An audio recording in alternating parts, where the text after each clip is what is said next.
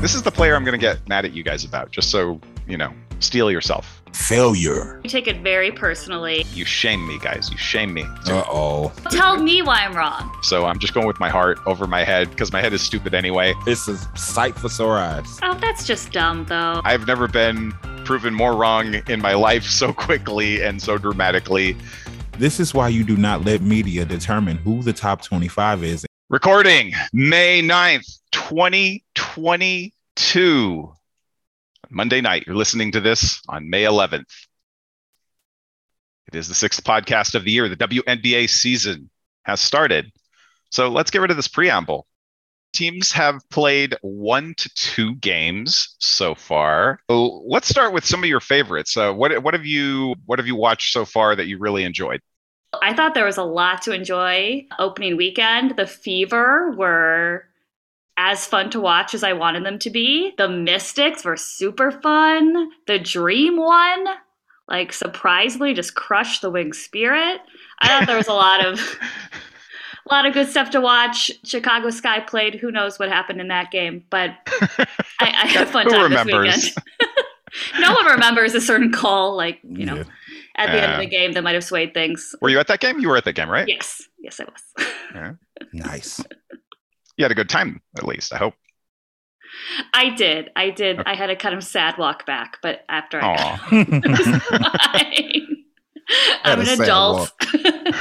What about you, MJ? What are your opening thoughts? I seen two and a half games, maybe. And I seen who else did Minnesota play? Was it the Mystics yesterday? Yeah. I was rewatching that today, trying to catch up, but I did not miss Sparks Sky for nothing. I could not miss that game. Of course. And I seen the Fever play their first game, and I was, I had my hanging my head a little bit, riding with the Fever, and we just got slapped. But so you're gonna have to it's gonna be small victories, right? Yeah. For the Fever, it's not gonna be wins and losses. It's gonna be metaphoric wins and 19. Losses. Yeah. That's right. That's a win. Yeah, that's a huge win. I'm all for that. So yeah, I've been playing catch up with the rest of the games, but yeah, I definitely had to see the Sparks and Sky play. I had to, and been watching as much Fever as possible because I just want to see them grow. Cool. Yeah, I've seen almost every game. I haven't fully watched Seattle, Minnesota. I've only heard about it. Minnesota is going to be my blind spot because I didn't watch a lot of the second game either. It was happening at the same time as the Aces game last night that I went to. And that was great fun. I enjoyed both Aces games tremendously. They blew up I'm sure you did. Yes, 100%. They blew up Phoenix. Phoenix's defense was terrible to be honest, but they did what a good team should do, and they just completely destroyed them, and that was fantastic. And then Seattle is a very good team, and they came into our house, and we were 3 of 12, I think, early on with this is the great part is the 3-pointers, the 3 players who hit 3-pointers were Sid Colson, Jackie Young, and Asia Wilson, exactly who you would expect to be our leading 3-point shooters on the year. Yeah. And so they shifted gears. All credit to Becky for realizing that plan A wasn't working. And they went with plan B, which was basically what Bill Laimbeer used to do. And just power to the line, get free trips to the line, put them in foul trouble, get free throw attempts, get in the bonus, and just take it from there and play tough defense. The defense was fantastic. I was really, really, really impressed with it. It's kind of one of those areas that you're keeping an eye on because you're not sure how good it's going to be, but it was great. Jackie Young has been sensational so far. Just I think she's at 18 and a half points, something like that, 19 and a half points maybe per game. And just shooting the lights out in terms of her percentage, just absolutely doing fantastic. Asia was terrific last night. Derica has been great pretty much in both games. She had something like 19 rebounds last night, which is crazy. Kelsey Plum had trouble shooting early on, but she redeemed herself and finished with 18 points last night and some threes, including the one that just basically ended the game. Killed it. I cannot be mad. Everything is so far looking really, really great. I love it. beyond that, yeah, I've enjoyed exactly what you guys have enjoyed. Really enjoyed the Fever, watching all their rookies play. I enjoyed that Atlanta-Dallas game. Atlanta's defense was absolutely sensational. I don't think they're going to be good because their offense was absolutely terrible, but they were a lot of fun. Ryan Howard was terrific, and she looks like she's going to be just a big part of the team and heavily involved in the offense and doing everything. She looked amazing. She did not look like, just maybe a potential all-star that we've all been kind of predicting. If you go by her first game, she looks like she might even be better than that. She was just tremendous, just all over the place, doing everything. Really fantastic. And Alyssa Smith has been pretty good for Indiana so far. Shakira Austin, we've talked about her. She's been great. Emily Engsler on the defensive end has looked really, really good. Yes. There's a lot going on. A lot of the rookies are showing up. Destiny Henderson, whatever she had, 19 points and so on and so forth. Yes. She looked fantastic. Yeah, she looked amazing. So, it's great. It's what a wonderful season we are off to a start with. So very happy about that.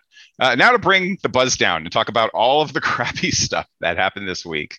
And we're not going to go in too deep because I don't even want to focus on this too much, but it is news. So we should probably talk about it. The first and probably the least offensive thing that happened was Amanda Zahui B was suspended for the final season of her contract.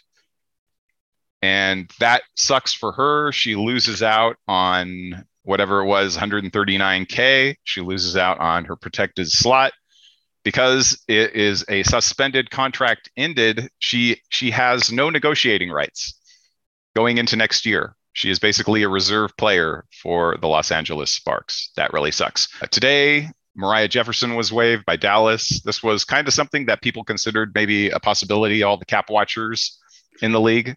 Our very own MJ Tolliver. Thought that Mariah might be waived. I'm not happy when a player gets waived, but it is one of these things that her salary is now guaranteed. She gets it. That's cool. Yeah. It opens up for Dallas to play Jasmine Dickey, who said they seem to be really impressed with, and I'm very happy about that because it's yet another rookie who may get some time and get to show us everything. Oh, I thought you was about to go the other way with that. It's another rookie on Dallas. No. It's great. It's great. This is a good one. That's just me thinking that because that's what's been happening. Here's a question. Who's going to play more, the third round guard from this year or the number one pick from last year?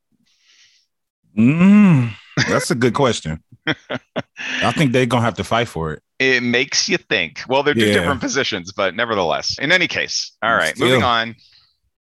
Coming out of Australia, Jenna O'Hay, who is the captain of the Australian team, appeared on some daytime talk show thing where they purported to talk a bit about Liz Cambage getting her start with the Los Angeles Sparks, and they talked about her first game against the Chicago Sky. Then it turned to a New York Times article, a double-page spread on Liz, and an interview where she said that she felt totally protected now and she didn't feel protected by the Opals, to which they felt they needed to respond and say what happened in the Nigeria game where Liz supposedly told one of the players on the other team to go back to your third world country or something to that effect. They mentioned that Ezi Magbagor is Nigerian and was on Team Australia, and then they said that a brawl erupted.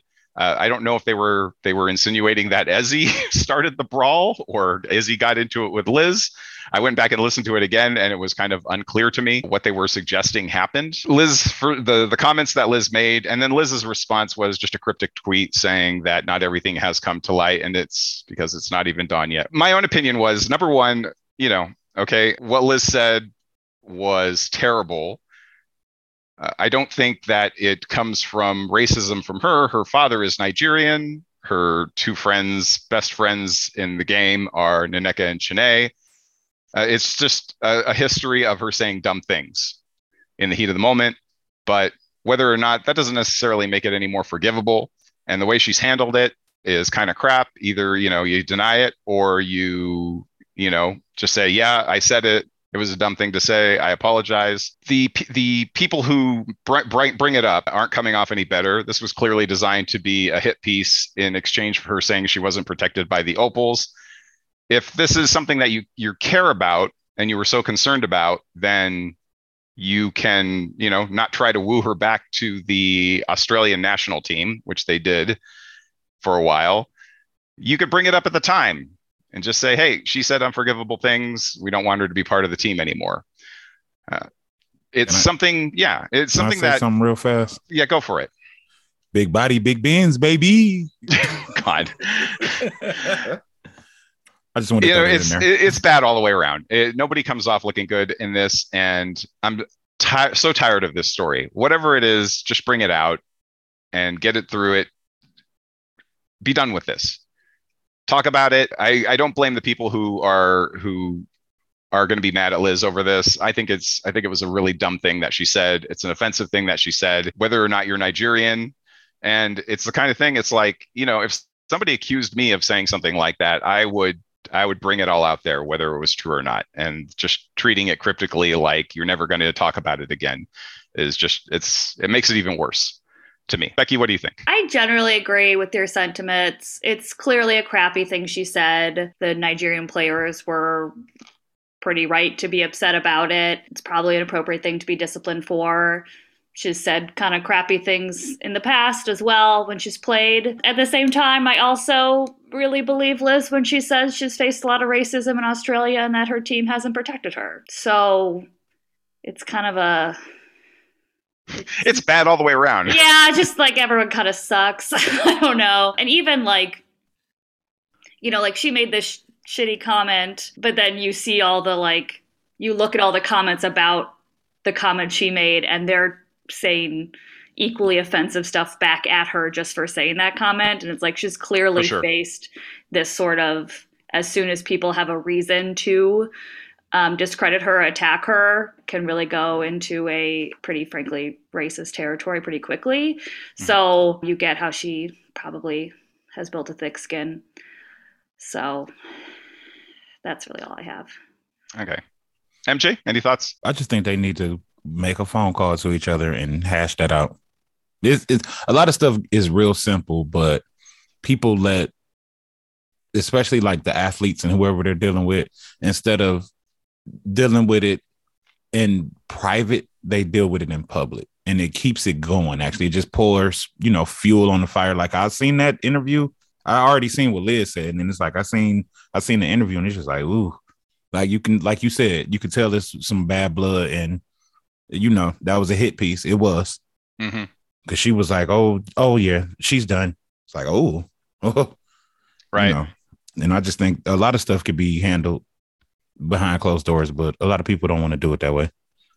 All right, moving on from the bad to even worse. WNBA Hall of Famer Cynthia Cooper-Dyke, who was basically known as probably the best player in the league the first 4 years of its existence with the Houston Rockets. Leading scorer, two-time MVP, if I'm not mistaken. She has been accused of demeaning, demoralizing, and abusive behavior, according to an article in The Athletic. It is so bad. I'm not even going to go into what she has been accused of doing and saying. Inappropriate sexual comments, over exerting her players, making them practice when they're injured, that kind of thing. There's enough people who have witnessed it and talked about it and so on and so forth that I don't have a hard time believing that it actually happened. Just vile things. And the one thing that jumped out at my mind was one of her players. I feel like there's a trigger warning, but one of the players said she wanted to harm herself in the worst way in front of Cynthia's house. That's how bad it got. Really, really bad. She drove players away from the game, and they just never even wanted to play again. Horrible. If there's a string of truth there is to this, and just given the number of people that have come forward who were on her team, and even reporters who watched practice and so on and so forth, if it is at all true, I don't think the WNBA should have anything left to do with her. You can do those future 5-year anniversary teams and just say, yeah, you know what? She was one of the 30th greatest players, but she's not invited. She should never be in a position of coaching anyone ever again. Really, really horrible. I don't know if you guys read the article or not, but it was quite bad. I did. It was very upsetting. I actually saw her coach because they played against DePaul this year. She was not a very good coach either, just play wise. But yeah, it was absolutely disgusting. And also just disgusting how long a coach like this can last at these institutions. Like college Yeah, students are, just on they're their name, adults, right? but they're not, they deserve more protection than that. And the fact that Texas Southern had hired her back is just, it's gross, just both from her and from the institutions that allowed abuse to exist for so long. Yeah, I seen the comments. Like once I came across the comments, I just went away from it after that. Like, ooh, she talking to them like they her friend, like they her close friends or something like that. And that's inappropriate in a professional space. Yeah, it's out there. It's on the athletic, folks. But if you don't have the stomach for it, I totally understand. It's really really rough sledding, and let's get past that. Hopefully, we never have to see her or hear from her ever again. The most shocking news this past week, I'd venture to say, was we finally kind of have an explanation for Diamond DeShields, her loss of productivity, or however you want to phrase it, and just unbelievable story. So after the 2019 season, when she was overseas, she got bumped by another player, and her back really really hurt. So she had it checked out, got an MRI, and then they found out that there was a giant tumor near her spine, and they had to take it out because it was going to be a risk of paralysis for her.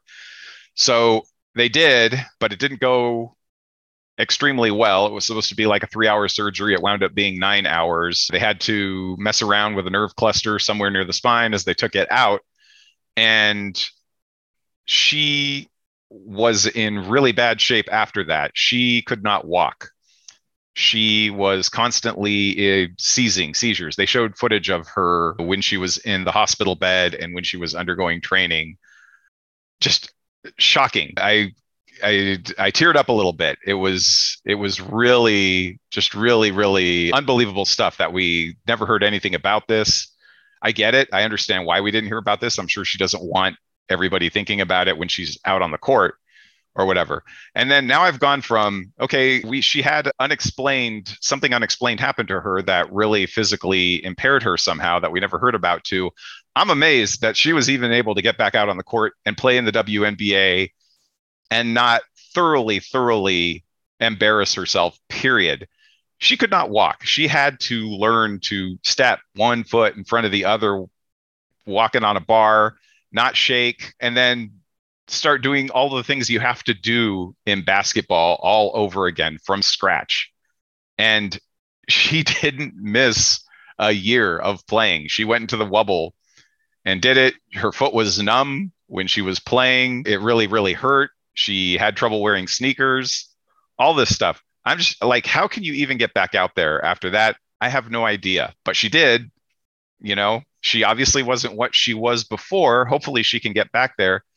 This was incredible. The video footage, if you guys haven't watched it, thoroughly incredible. I'm just floored. I'm blown away. I hope she can get back to where she was, certainly, but even just accomplishing what she has done has been something sincerely amazing. I mean, absolutely. I also teared up. I guess two things that stuck out to me is one is, when the Sky won the championship, they shouted out Ann Crosby multiple times in the parade and in interviews. And I was like, okay, like they must have a really great relationship with the team's trainer. But to hear all the work and how she was there for Diamond, you can see why the team was so thankful and proud to have her there. And oh, hell yeah. Yeah. Yeah. And what really, like, I have a quote I want to read from this because it was just heartbreaking. It was talking about DeShields' tremors and how they would be caused by emotion, like if she got too high or low. And she said, I always had to check my emotions because whenever I got emotional, I would start to have tremors. And these were good emotions or bad emotions. If I was happy or I was crying. So I was always just trying to be even keel, especially when I was around people. And just like that kind of like that quote just like broke my heart. And the way Ann Crosby, there was an interview where Ann Crosby said she would come up and help Diamond off the court and pretend to be like fixing her glasses or something to kind of keep her emotionally stable so she wouldn't have tremors or seizures in public. It was just heartbreaking to hear about. You know, we don't actually know these players, but you follow them closely and you root for their success. So it was just a emotional story to read, and absolutely astounded by Diamond and what she's done to, like, all that work, all that dedication, all that just like grit to get yourself back to the level she's at was incredible. Yeah, I read the article first, and then I loaded up that YouTube video that was in the notes, and I just heard it in her voice. Immediately. You don't know. And then just watching that, it's just like, wow. It was just, I wasn't expecting that. I was expecting it to be something personal, or, I mean, it was personal, but more like dealing with family or something like that. And it turned out to be something totally different. Like, I didn't even know what I was getting into and watching it, but I'm proud of her for actually putting up the effort to make it back on the floor. Because it's a lot of people out here dealing with a lot of different things. Like people I know personally who are dealing with things that affects their mental health, and they've been going back and forth and to the hospital and getting all types of tests and stuff like that. And they're borderline ready to give up.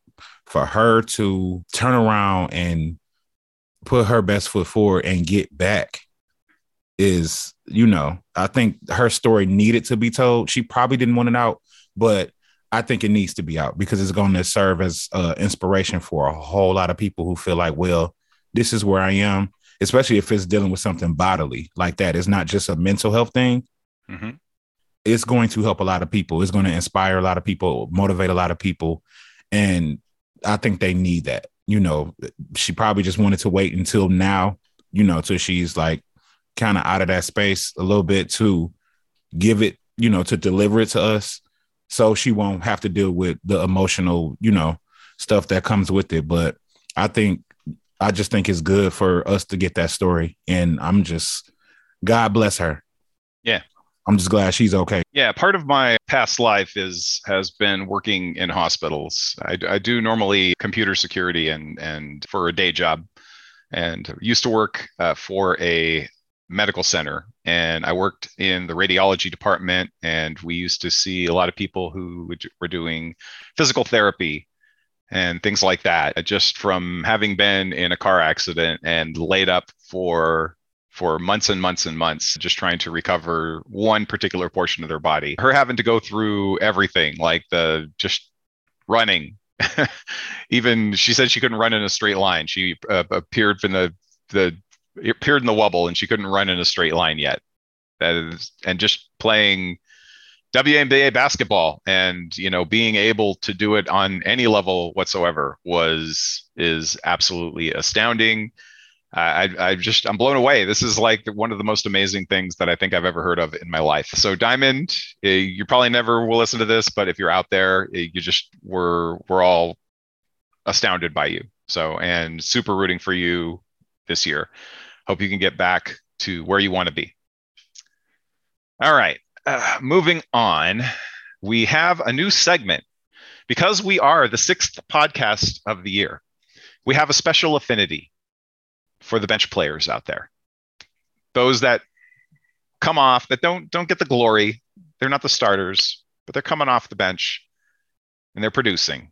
So we're going to have a weekly update, which will consist of two things. We will have the bench performance of the week. You know, whichever player out there kills it, who didn't start. And then we will also have a 6th player of the year update. You know, people have MVP trackers. We're not going to do that. We're going to have a 6th player tracker. That's what we're going to focus on who the best bench player of the year is. For this week, there's only 2 games max that have been played, so the options are kind of limited.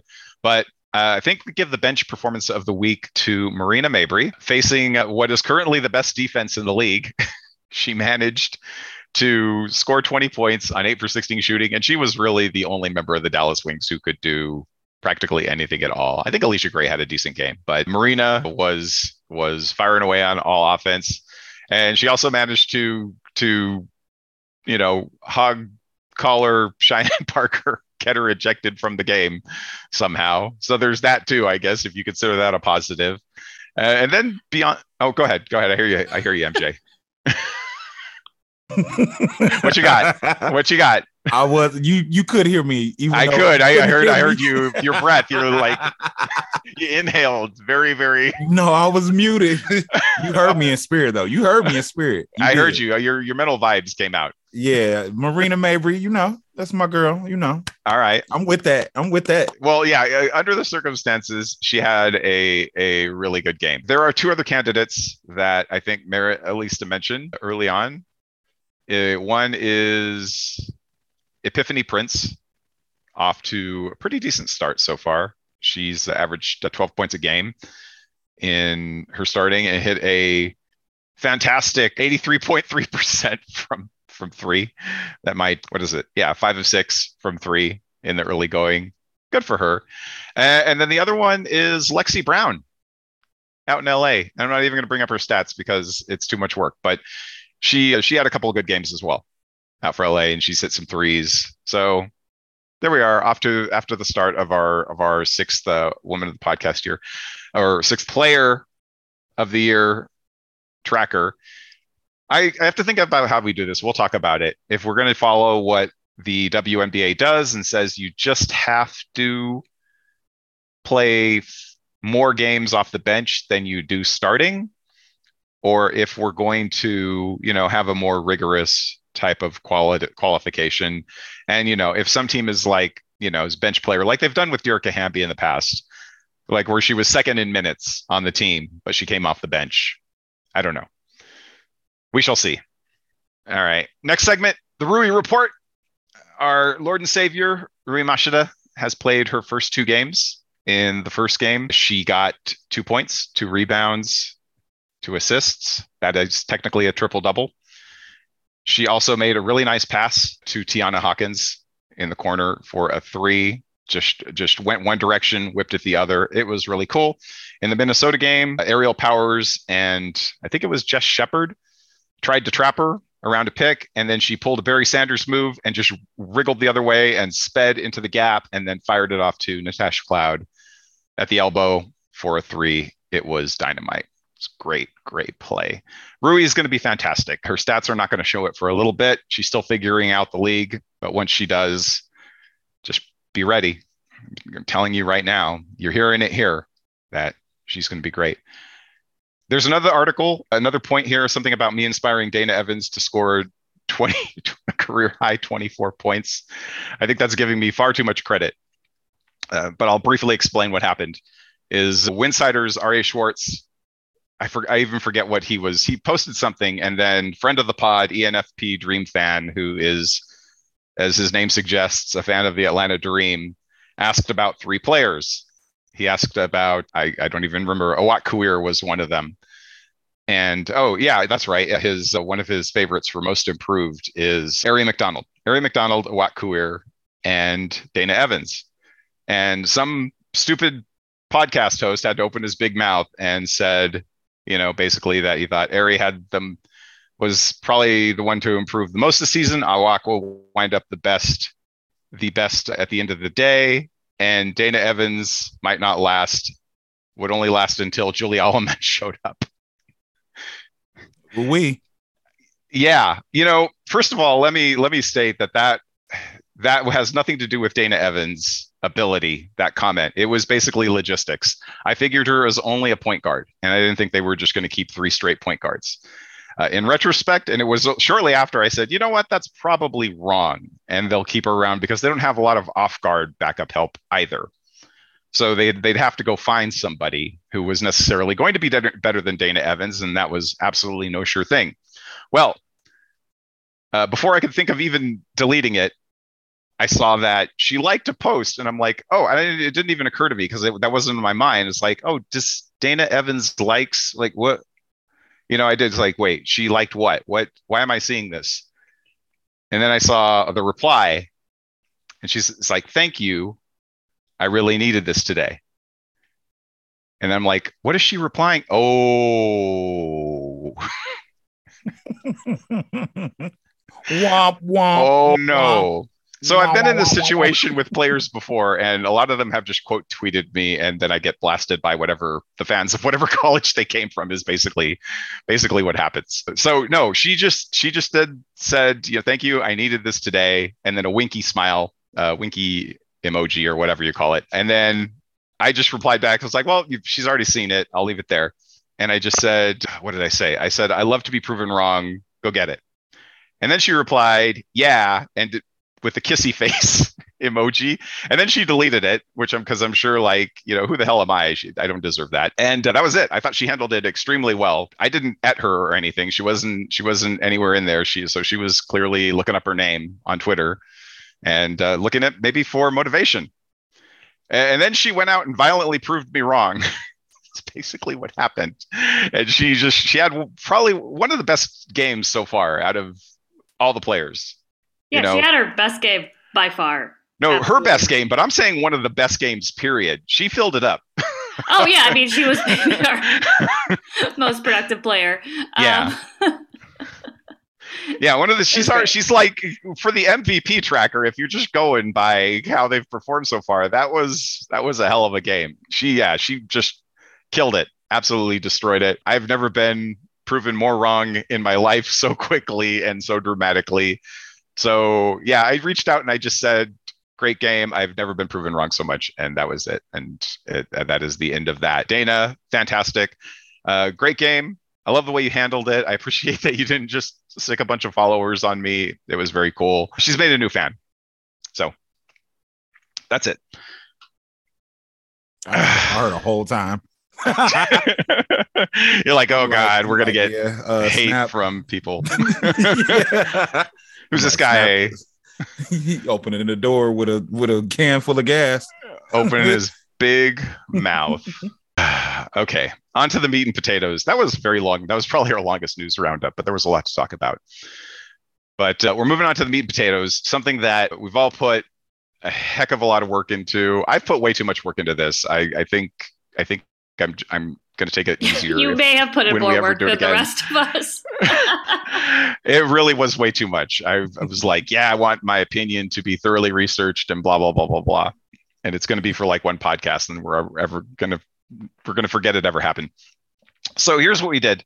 Each of us put together a list of our top 25 players for the year 2022 and how effective we think they're going to be, how much they will contribute to their team's performance, et cetera, et cetera. That is kind of basically the gist of it. The two players who were left off, one was Brittany Griner, for obvious reasons. And I think we can all agree if and when Brittany shows up to play this season, she will be a top 3 player or thereabouts. She is fantastic. She's one of the best players in the game, and I hope she comes home soon. And then the other one was Nafisa Collier, which also for obvious reasons, but she is also a very, very, very good player. I think personally, I would probably put her, if not in the top 10, very, very close to it. I think she's fantastic. Swiss Army knife of a player. She's having a baby, so great for her. And that will probably take up the great majority of her season, if not all of it. So everybody made their top 25, and then I tallied it up, 1 point for 25th place for each of us, up to 25 points for first place. And I added them all up, and I broke ties with whichever player had the highest finish on any one of our lists, because that seemed like the most fun way to do it. And here we are. There are going to be some unusual choices on here, or at least an unusual order. Don't take it too seriously if you're out there. Don't come and yell at us because X player was 15th and then she should never have been that high, and this player was 17th and they're way better, blah, blah, blah, blah, blah. Don't do that. No, do take it very personally. Yeah, absolutely. Yeah, actually, never mind. Snap Wilson directly. He would love to hear from you. And then he'll respond and be like, this only motivates me. And then our podcast next week will be out of this world. I'll just say, thank you. I needed that today. And then I'll write a 200-page list. So just to kind of go through it, some players who did not make the list didn't have enough votes. Sue Bird didn't make it. Diana Taurasi didn't make it. Kayla McBride. Chelsea Gray. That might be kind of a surprise for some people out there. I did run my list by friend of the pod, Stephen Trinkwald, and his main takeaway, the one thing I said, because I asked him, I said, hey, who on here stands out to you as not belonging and who should belong? And he said that Chelsea Gray was probably better than 3 players that I had on the list. So that is another point for her. She finished 26th. I had Chelsea on my list. You had Chelsea. You were the only one. MJ and I both left her off. So you can be angry at the two of us. It was not Becky. Becky had her on the list. Yeah. Chelsea was 26th on mine. I couldn't ignore the math. Her true shooting percentage the last 3 seasons has been pretty bad. And it's kind of this, she makes up for it in a lot of ways, just from that level of percentages. It's been really, really low. She makes up for it a lot, though, obviously, in her playmaking, and she has quarterbacked the league leading offense last year, and they were great with her on the floor in both the regular season and the playoffs. And she's clutch, and I think in all of the little ways that you don't get to see necessarily in terms of leadership and all of that, I definitely think as somebody who pays very, very close attention to Aces games, that she has a super positive impact. So it is quite possible that we underrated her, but I just had her 26th. So she just missed the list by that much. Other players receiving votes were Tiffany Hayes, Courtney Williams, Dearica Hamby, Kelsey Mitchell. And we're just going to have to ask you about this one, MJ, since this was yours. Aerial Powers. Give us your Aerial Powers take. I mean, look, you said it was a personal thing. So I just tell us about it. Well, Ariel's from here. She's from Detroit. Mm-hmm. She went to all Michigan school. She went to Country Day State. And actually, my manager knows her mother as well. So I might have a way to try to get her on the show, maybe. We probably shouldn't have left her out the top 25 list. Actually, Aerial Powers is number 3 on the list. She's number 3. On 3.5 list? I mistyped. On what list? On the list of players. Wait, no. She's number 1 on the list of players we want to come onto the podcast. How about that? But yes. Okay. It's a little biased with that pick with Ariel, and then I just also think with Fee being out that she will step up a little bit more. So that's kind of starting with it, like, all right, time for you to show up a little bit more.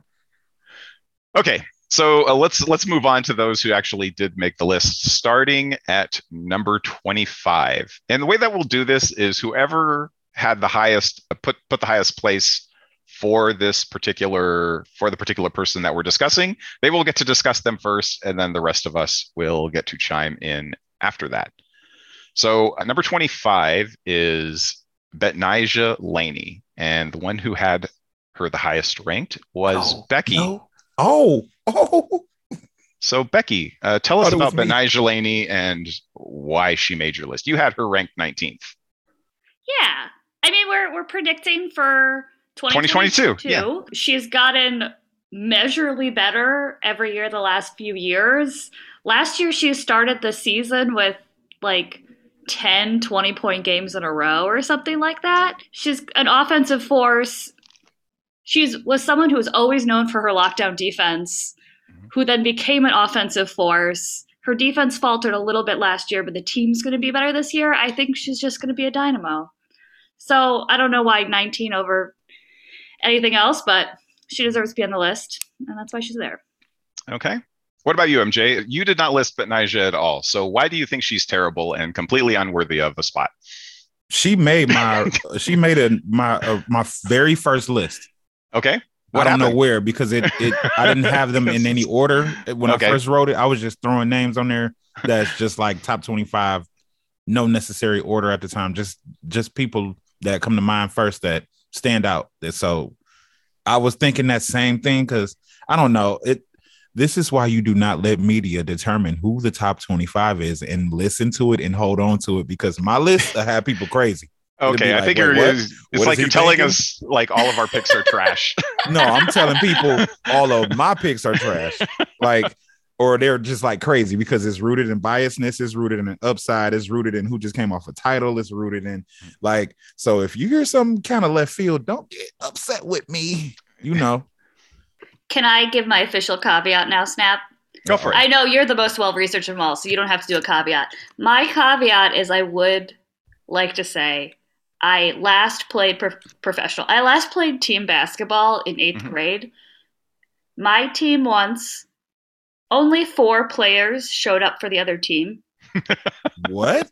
We played 5. They played 4. We lost. And I was telling this story to my parents, like, did this happen? They're like, yeah, you didn't just lose. It was a blowout. Oh my God, no. So I've answered the prompt. I may not be the most qualified person to answer the prompt. That's my official caveat. Snap is very well researched, so go ahead. Well, that actually happened to me in a business league, where they put together, I was doing some work for a law firm and they put together a thing, and I played in JV. So I had more skills than some of the other players on the team. So I was kind of a ringer on the team, but we had 5 one game and they had 4, and they didn't blow us out, but they did beat us like narrowly. And it was the most depressing thing that ever happened to me in sports. I hated that. So we have something in common there. Anyway, Betnijah, here's where I'm at. 2020, she scored 17.2 points per game, which is 9th in the league.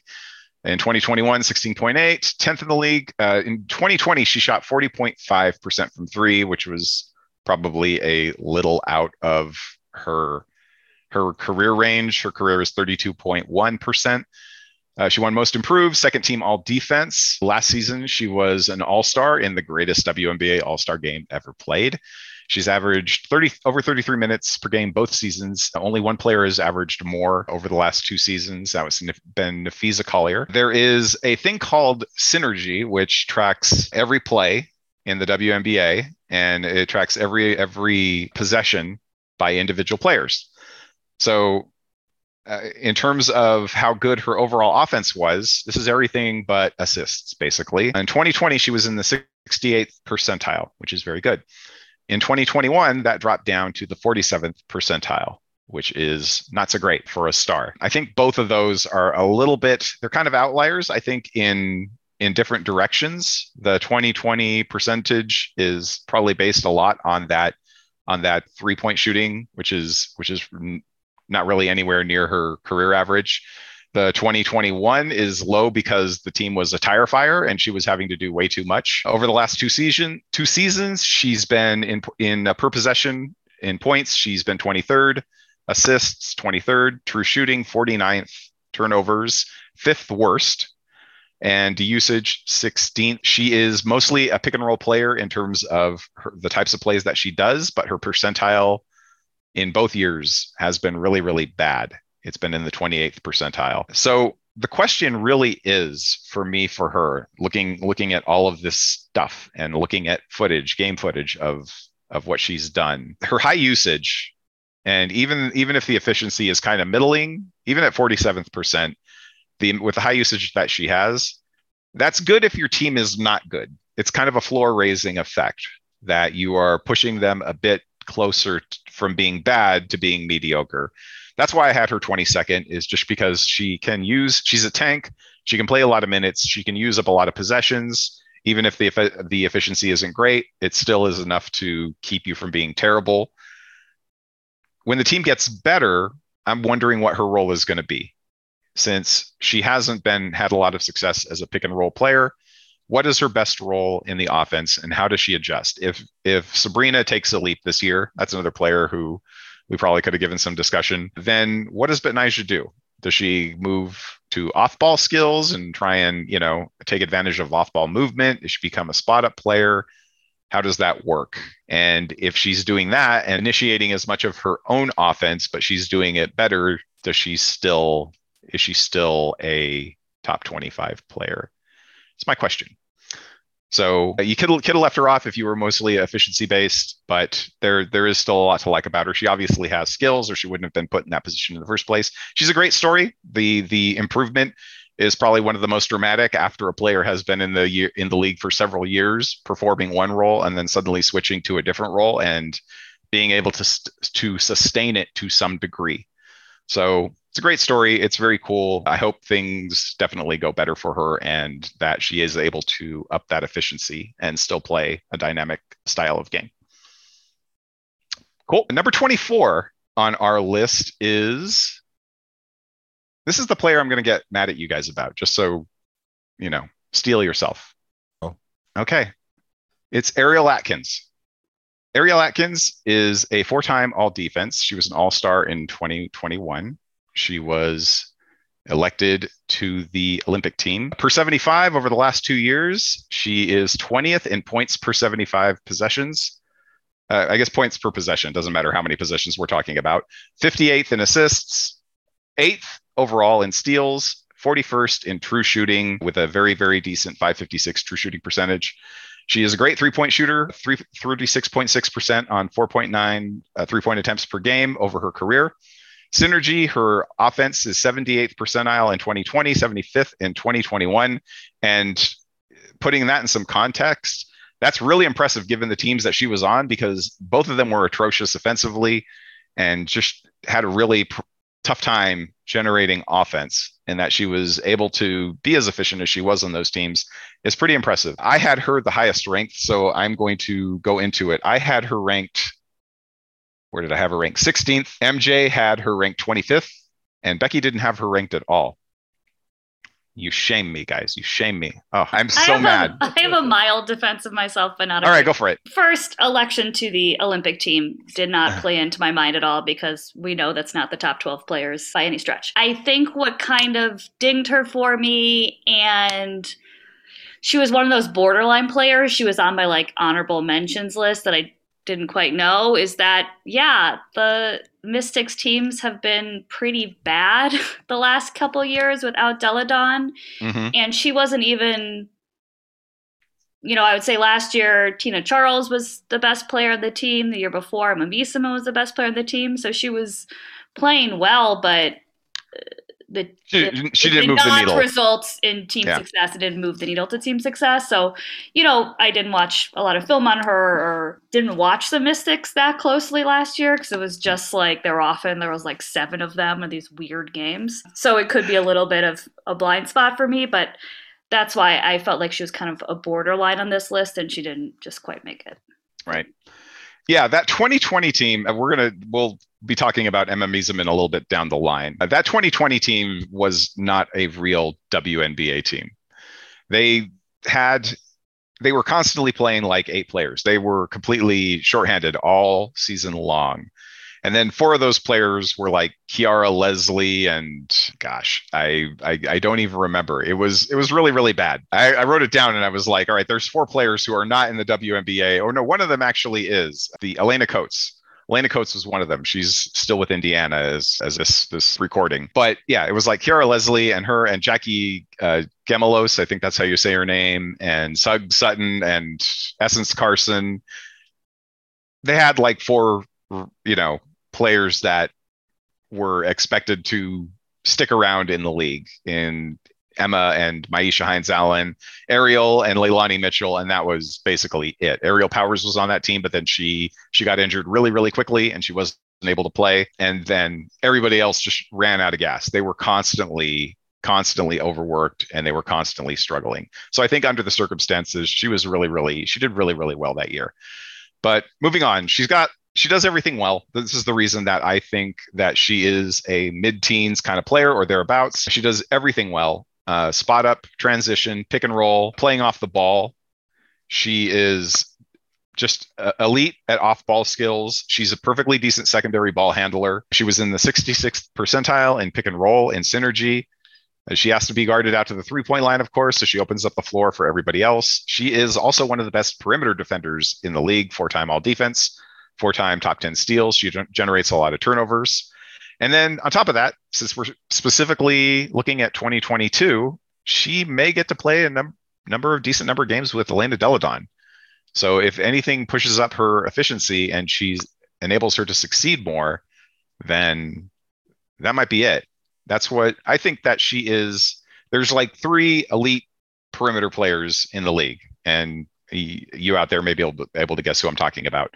And then the 4th one, I think, is kind of up for grabs. And she is one of those players who I think is in the running for that type of position.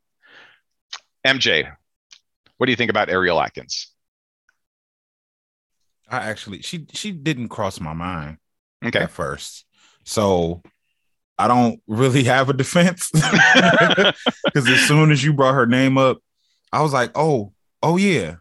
Because I felt like I was forgetting people, especially putting Fee and who I had on there, Brittany Griner, the people who are missing. Yeah. Like I put them on the list. I didn't think once I got to 25, it was an honorable mention list, and she didn't make it yet. Like I had Benija Laney on mine, and I had moved her to the honorable mention list. Like that first list I sent you, it had DT and Benija on it. Yep. So yeah, I was getting there, but had to go ahead and make a call. Okay, well, I'm very, very upset, but that's all right. We'll move past Don't be. She made it. She made mine. She's just, even though I kind of agree with Becky though, like she didn't really affect winning, but she is going to be fantastic this year. On the floor, like her, I think she has a better team this year. So I hope she searches podcasts for her name.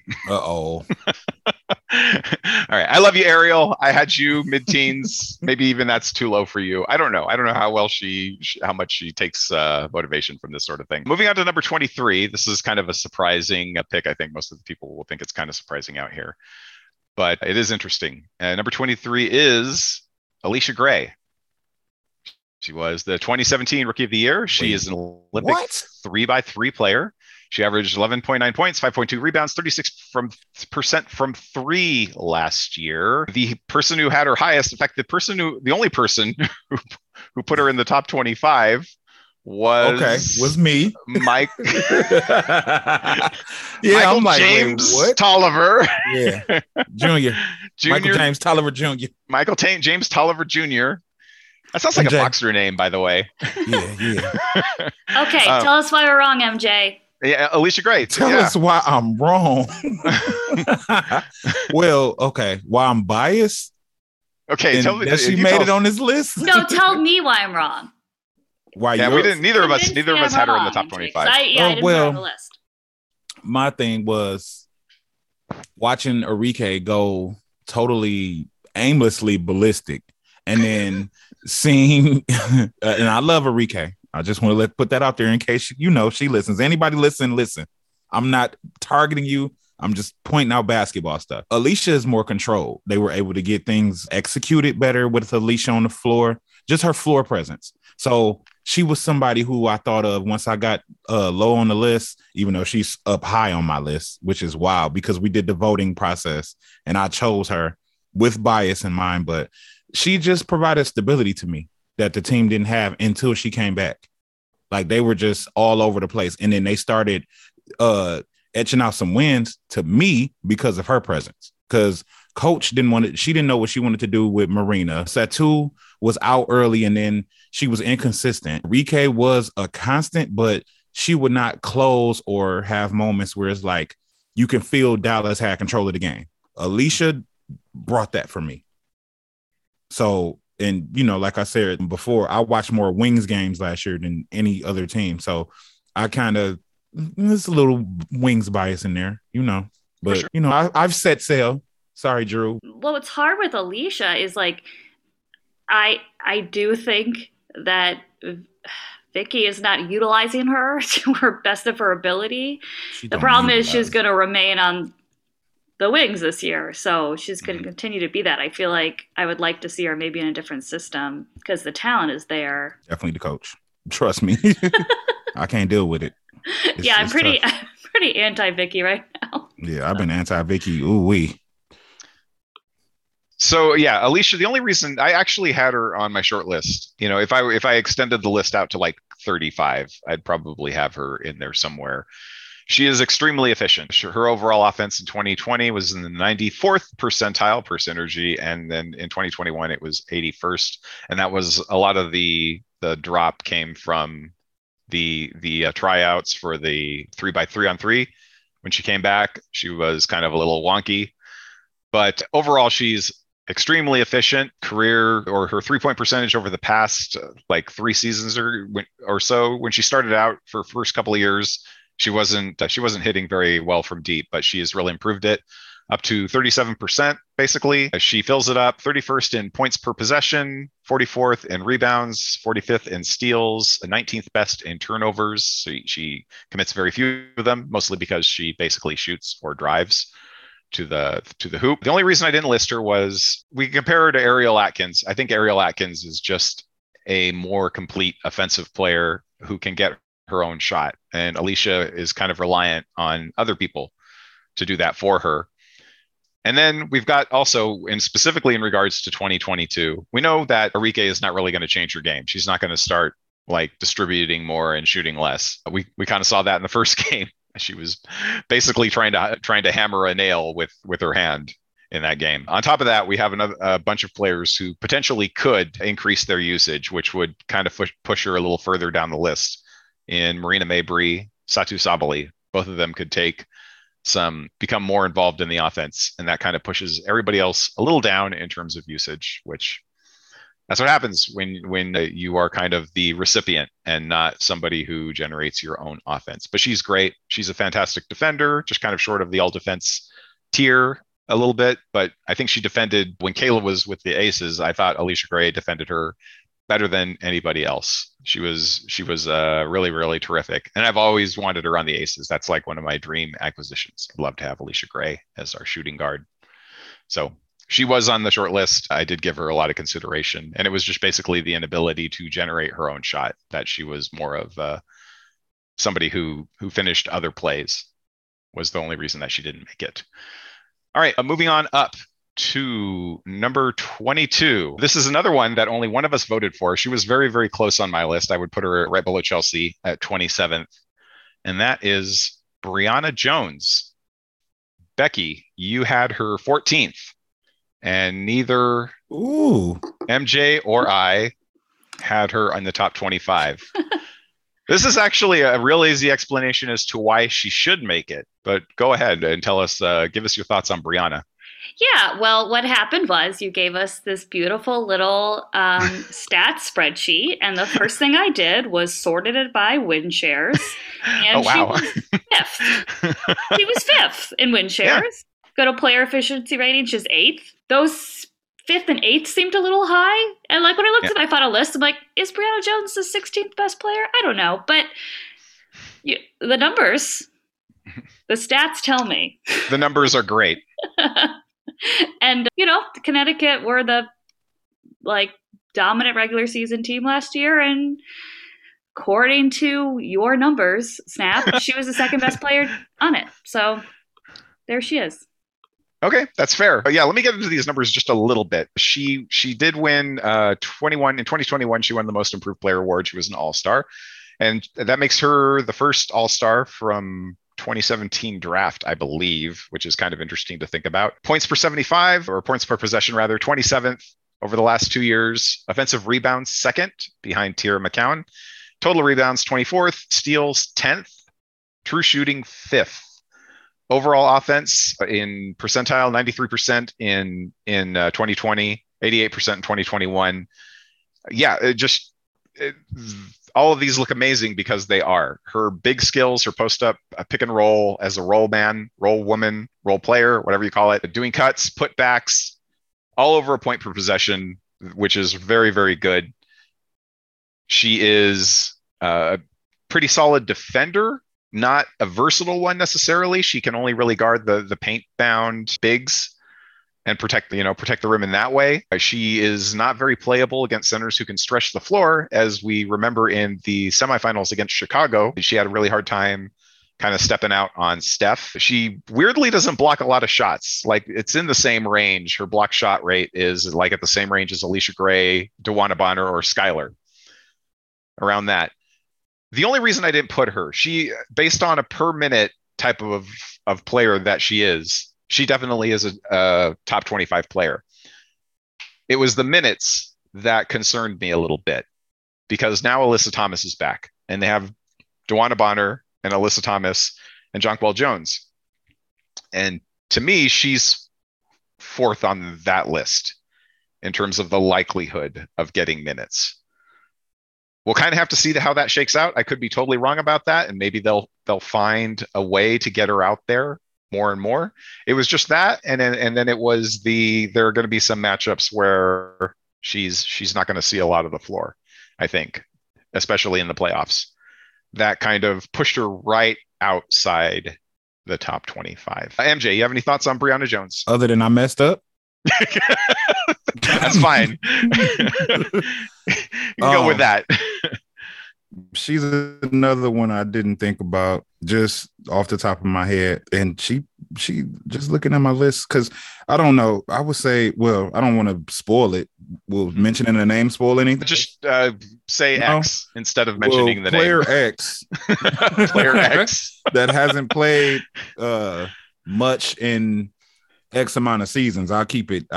You guys probably know who I'm talking about now, but she could have replaced player X who hasn't played in X amount of seasons, or over the course of the last 3 or so, only like one, but like one of those types of players. Oh yeah, I think we're getting to her too. Yeah, and that's kind of why I originally didn't have her in there, but it's like it's a lot of factors in there, like body of work, but I definitely should have had her in there because she deserves to be on the list. She's a very, very good player. She's probably like a top 7 center in the league. So and I'm real high on front court players. If you knew how my list was before the final draft, it was just front court. It was like front court, then whatever. Because I just think front court players are more stable in the WNBA. I'm not going to mention where you had Brianna Stewart initially ranked. I think we would cause a riot. Yeah, no, don't do that. I'm not trying to get stormed on. You know what I mean? Okay. Number 21 out there is probably the player we're all kind of projecting to make a bit of a leap. And that is Satu Sabali. And I think I had her ranked the highest. I'm pretty sure I did. I had her ranked 19th. Becky, you had her ranked 22nd.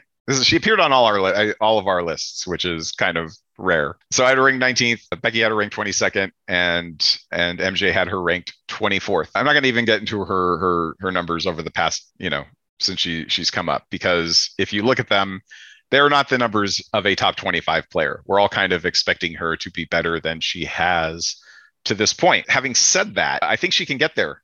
I think that it is only been an issue of health and maybe a few really bad games. I did a thing where I took away her 7 worst games and just wanted to see what it would look like. It seemed like a realistic leap to me, where she's around 15 points per game. She's around 7 rebounds a game, 3 assists, 1 block, and she's going to the line 5 times a game, which would put her in like the top 5 in the league. And she's like a mid 55% true shooting, which would be great.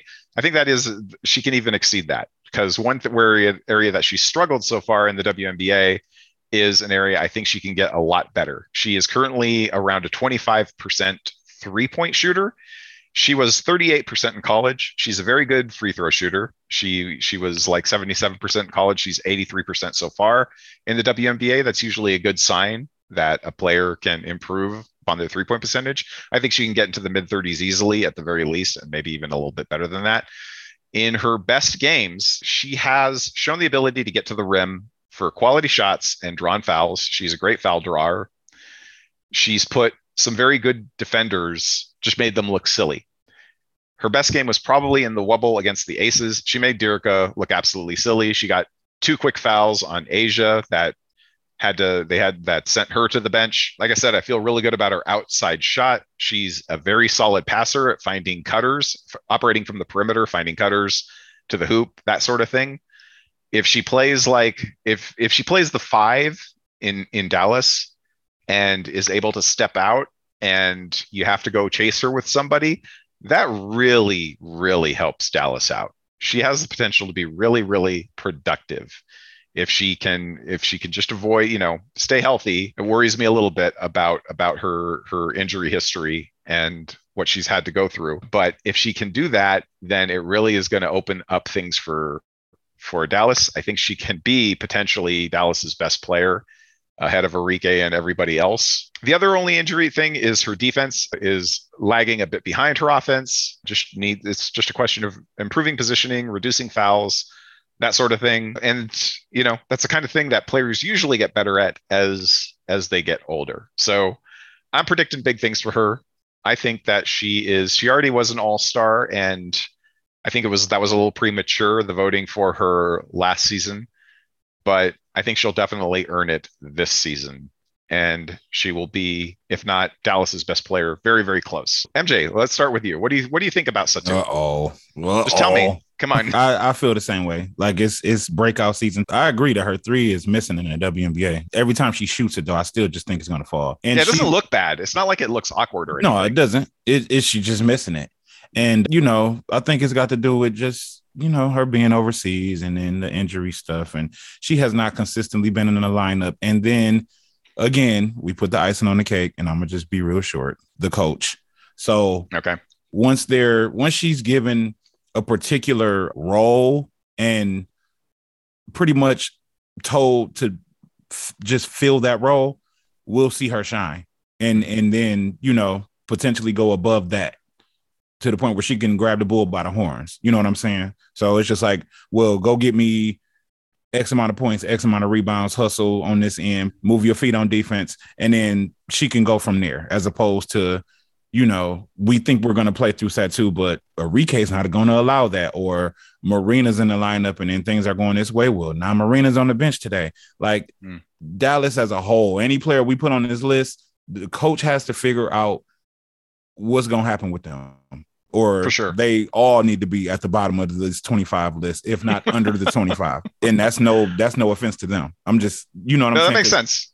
Yeah, because we can say what we want about Satu. We know what we're seeing. I know what I see when I watch her overseas for Fenerbahce. How do you pronounce it? Fenerbahce. Yeah. Yeah. I know what I'm seeing, but it just doesn't translate to the wings. I'm not going to say the WNBA, but just to the wings in particular. But I do have high hopes for her as well. I do think she should have made the list. Hopefully they get it together this season and stick to a game plan. Just stay the course instead of going through the lineup changes like it's 82 games. It's not 82, it's 36. And, that's the only way they're going to grow. Okay. How about you, Becky? I agree. She's on there because I think she can play better than her previous stats. And I'll leave it at that because we're only at number 21. And it's been a while. All right. We'll try and speed it up a little bit. Number 20 is maybe a surprise for some people. Angel McCoughtry. And both of you, and Becky and MJ, you both had her in your top 25. MJ had her at 19th. You had her at 20th. I didn't have her in the top 25. But MJ, take it away. Why Angel? I originally had her off because I don't know what to expect from her because she been out. This is the ex player I was talking about. She's been out 2 of the last 3 and coming back from injury. And the way that the league is trending, of course, is getting younger and younger. But can she? I mean, she's got a spot, so she has an opportunity to, prove it again. And then if she does, that's a good 13 and 6. You know what I'm saying? Like you're gonna get some production out of her. So, and just her body of work and the fact that she's already come back before from injury. Sure. So, okay, go ahead and throw her on here. Who's better, Right. And that's in the 25. I mean, maybe in my 25, somebody else, but yeah, she deserves to be here. Okay. How about you, Becky? I agree. She's a little hard to predict because she's coming back from an injury. Last time she came back from an injury, people weren't expecting much, or was hearing a lot of grumblings about her not being as good. And she was an incredible bench player for the Aces and really did a lot for that team. Mm-hmm. And man, I just love Angel McCoughtry.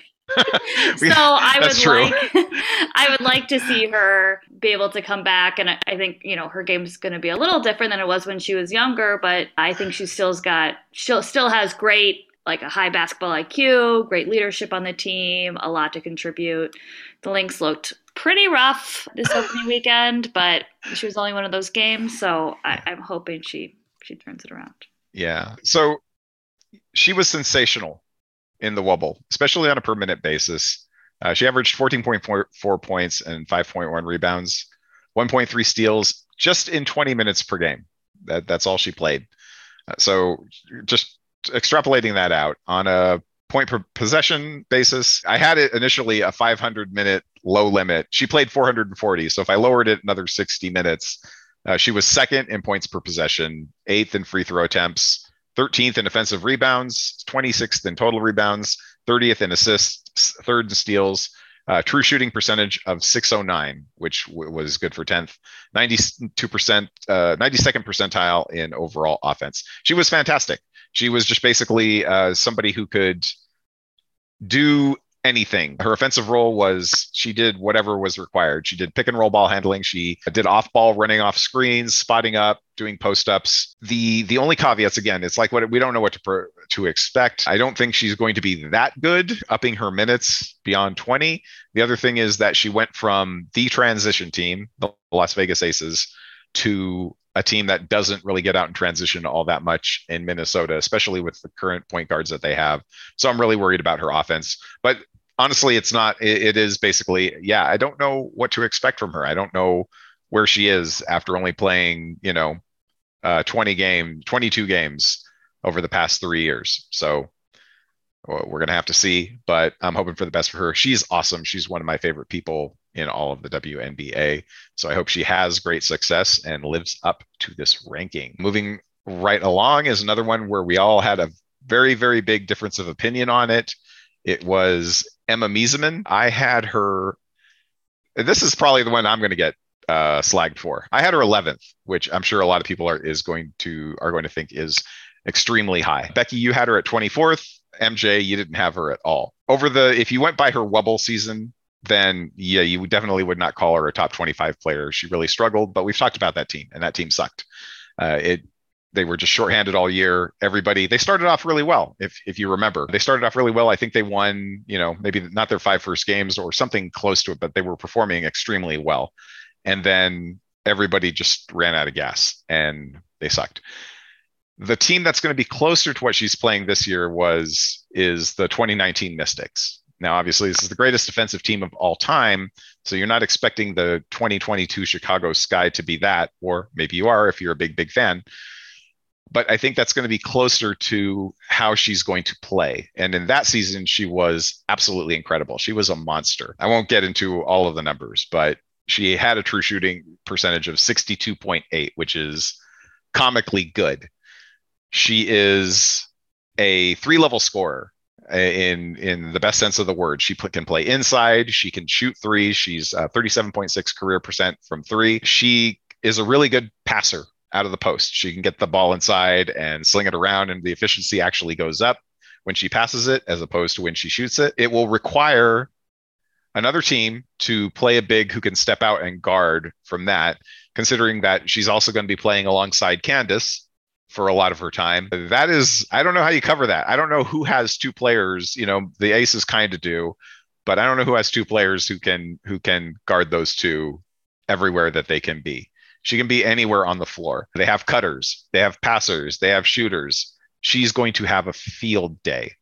I would not pick her 11th on every single team in the league, but for the 2022 Sky, she's going to be fantastic. It would not surprise me if she was their most productive player this season. And she's probably going to be on the bench, coming off the bench when Kalia gets back.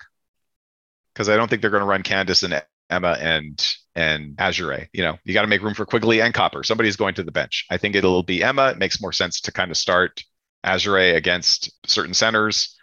And then Emma will just come into the second unit, and she's that just means more destruction. She's going to be amazing.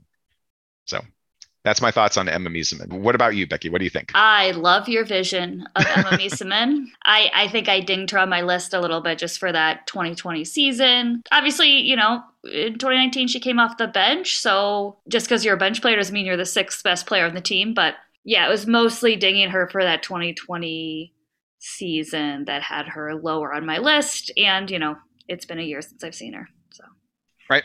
Very true. MJ, any thoughts on Emma? Other than her being on the Mystics during that time, not really. It's another overlook for me. Another player I just overlooked because she's very solid. And yeah, being next to Candace too, it is going to be a problem, especially when Quiggs gets back. Ooh wee, yeah, good Lord. So yeah, so everybody's going to be jealous. Yeah. Oh, sorry. We're putting her on the 6th player of the year watch list, even though she started the most recent game. Yeah. As soon as we're sure that she's actually going to be coming off the bench. Okay. All right.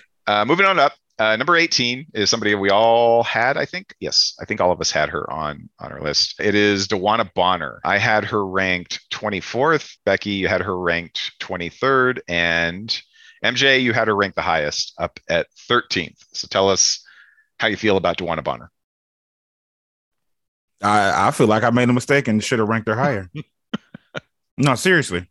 Oh, really? Yeah.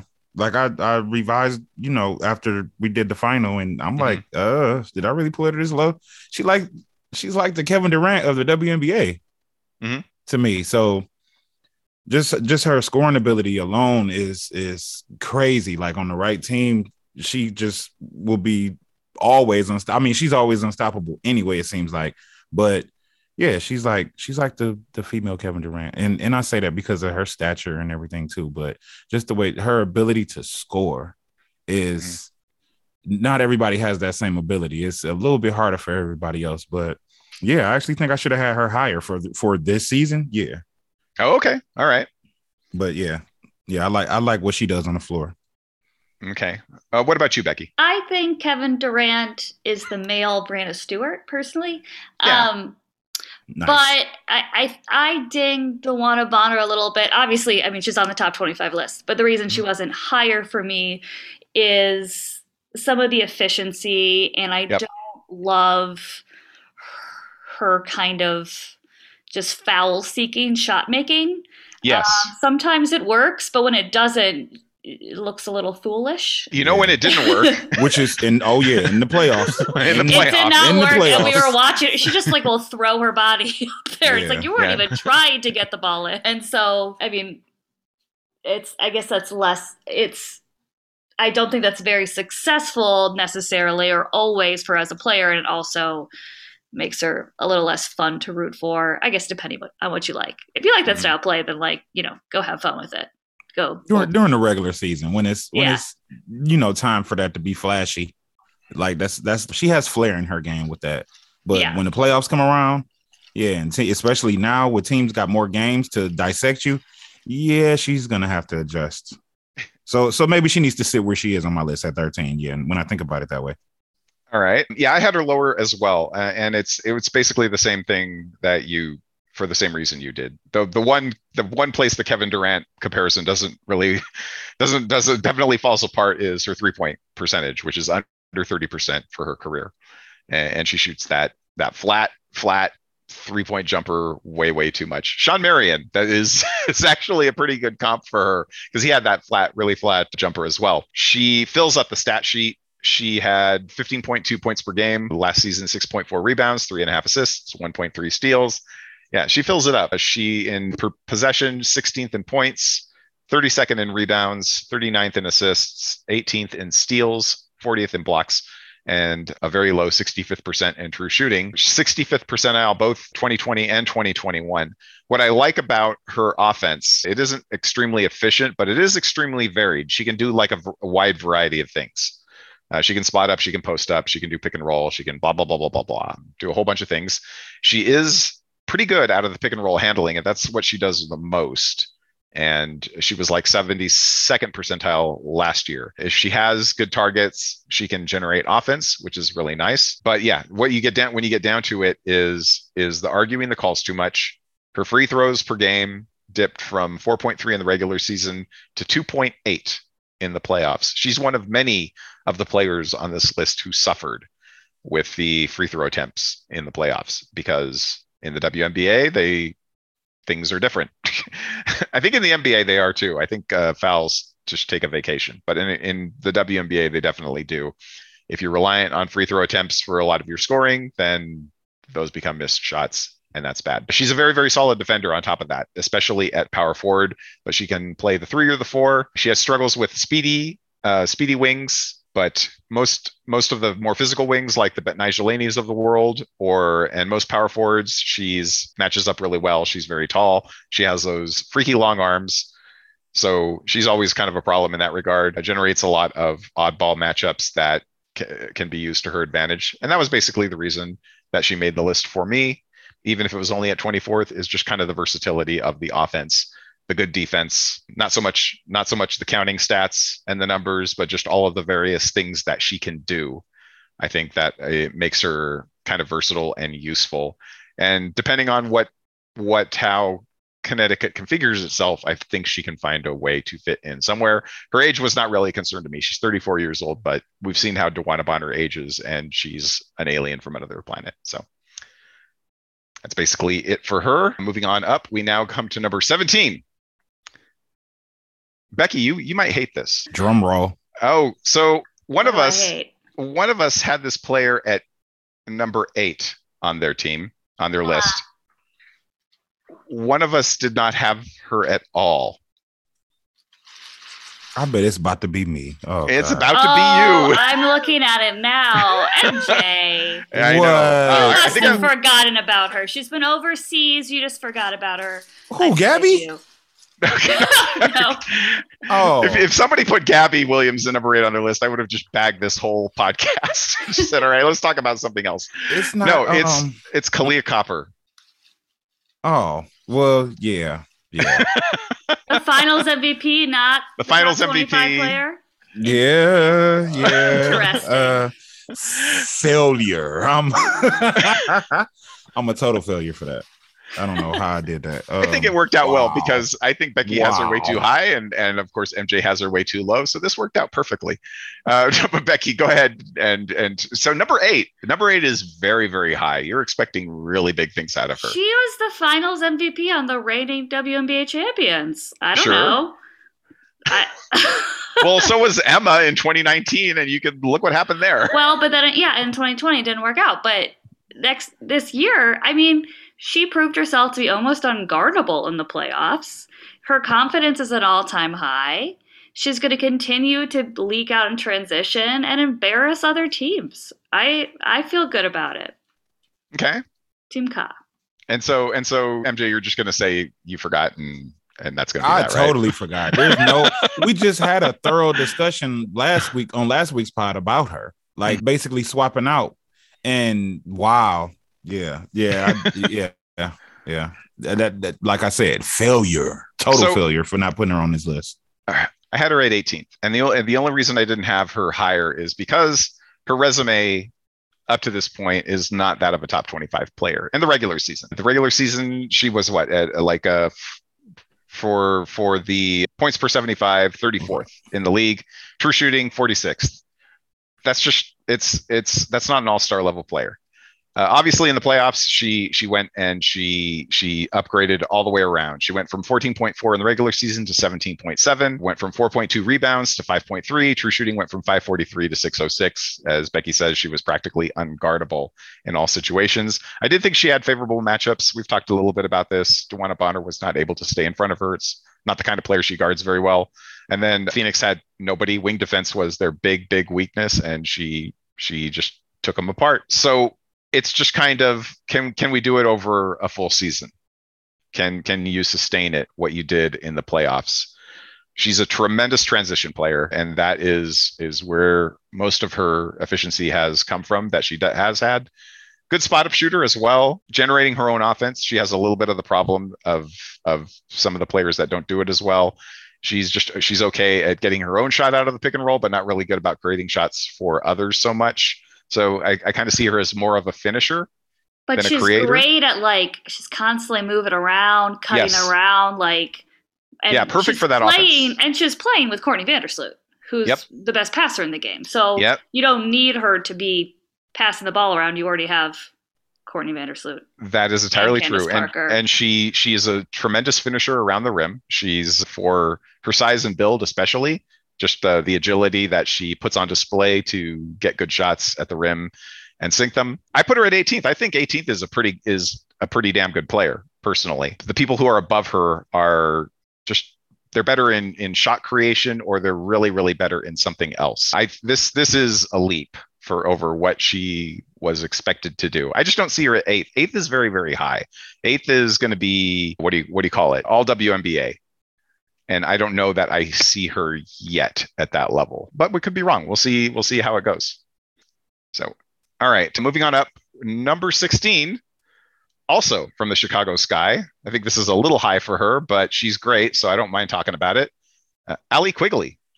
And who had Allie Quigley the highest? I'm going to guess it's me again. It is you, but only by one spot. You okay, had her 13th? I actually have notes on her. I looked at some numbers. And this was one, a big thing that's hard about doing these lists is you're comparing people with different skill sets. Yep. So, how do you compare a really good center with a really good shooter? But what I thought about with Allie Quigley is, she is the best shooter.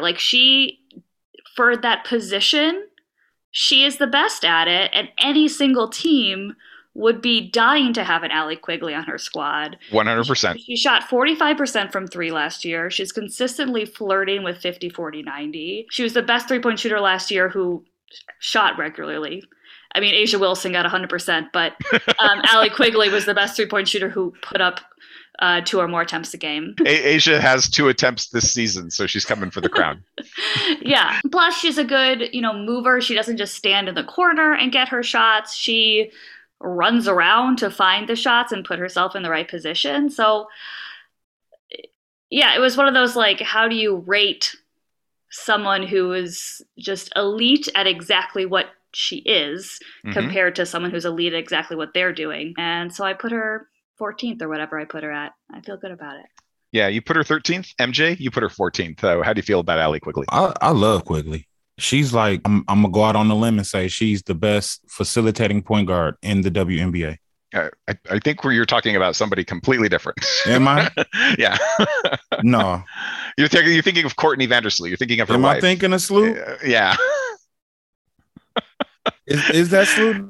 It's Sloot's wife. We're talking about Vandersloot's wife. Okay, well, yeah. Okay, well, yeah. I like Quigley. I got that stuff for real. No, I agree with you, Becky. She is fantastic. She scores a lot more than you think she does. She in points per 75. She's actually 18th, which you don't tend to think of her as a volume scorer, but she per possession, she really does score quite a bit. 29th in true shooting, 96th percentile in offense this past season. Career near 40% 3-point shooting and 88%. So there's your 50, 40, 90. Just on a career basis, she's pretty close to it. The offensive rating for Chicago jumped 13.3 points per 100 possessions this past season when she was on the floor. So when you look at that, that early season malaise, people point to Candace. I think it was more about Allie Quigley. She is irreplaceable when she doesn't play. They don't have anybody who can do what she does. No other team really does. They have some people who come close, but nobody does what she does. Off-ball movement and the quickness of her shot, her ability to shoot off a screen right away. The off-ball movement, moving around, everybody having to chase, somebody having to chase her, and it just creates so much space in the middle. Even when she doesn't ever get the ball in her hands, just having to chase her around occupies the defense so much. She's not really a shot creator, but she is a smart player. She makes good passes when she does get the ball. Heads up. I disagree with that. Well, she's not a pick and roll type of player. Oh, okay. Well, no, she's not pick and roll, but she's definitely a shot creator because she can act like she's about to shoot and up fake or head fake, and they don't know what to do with themselves.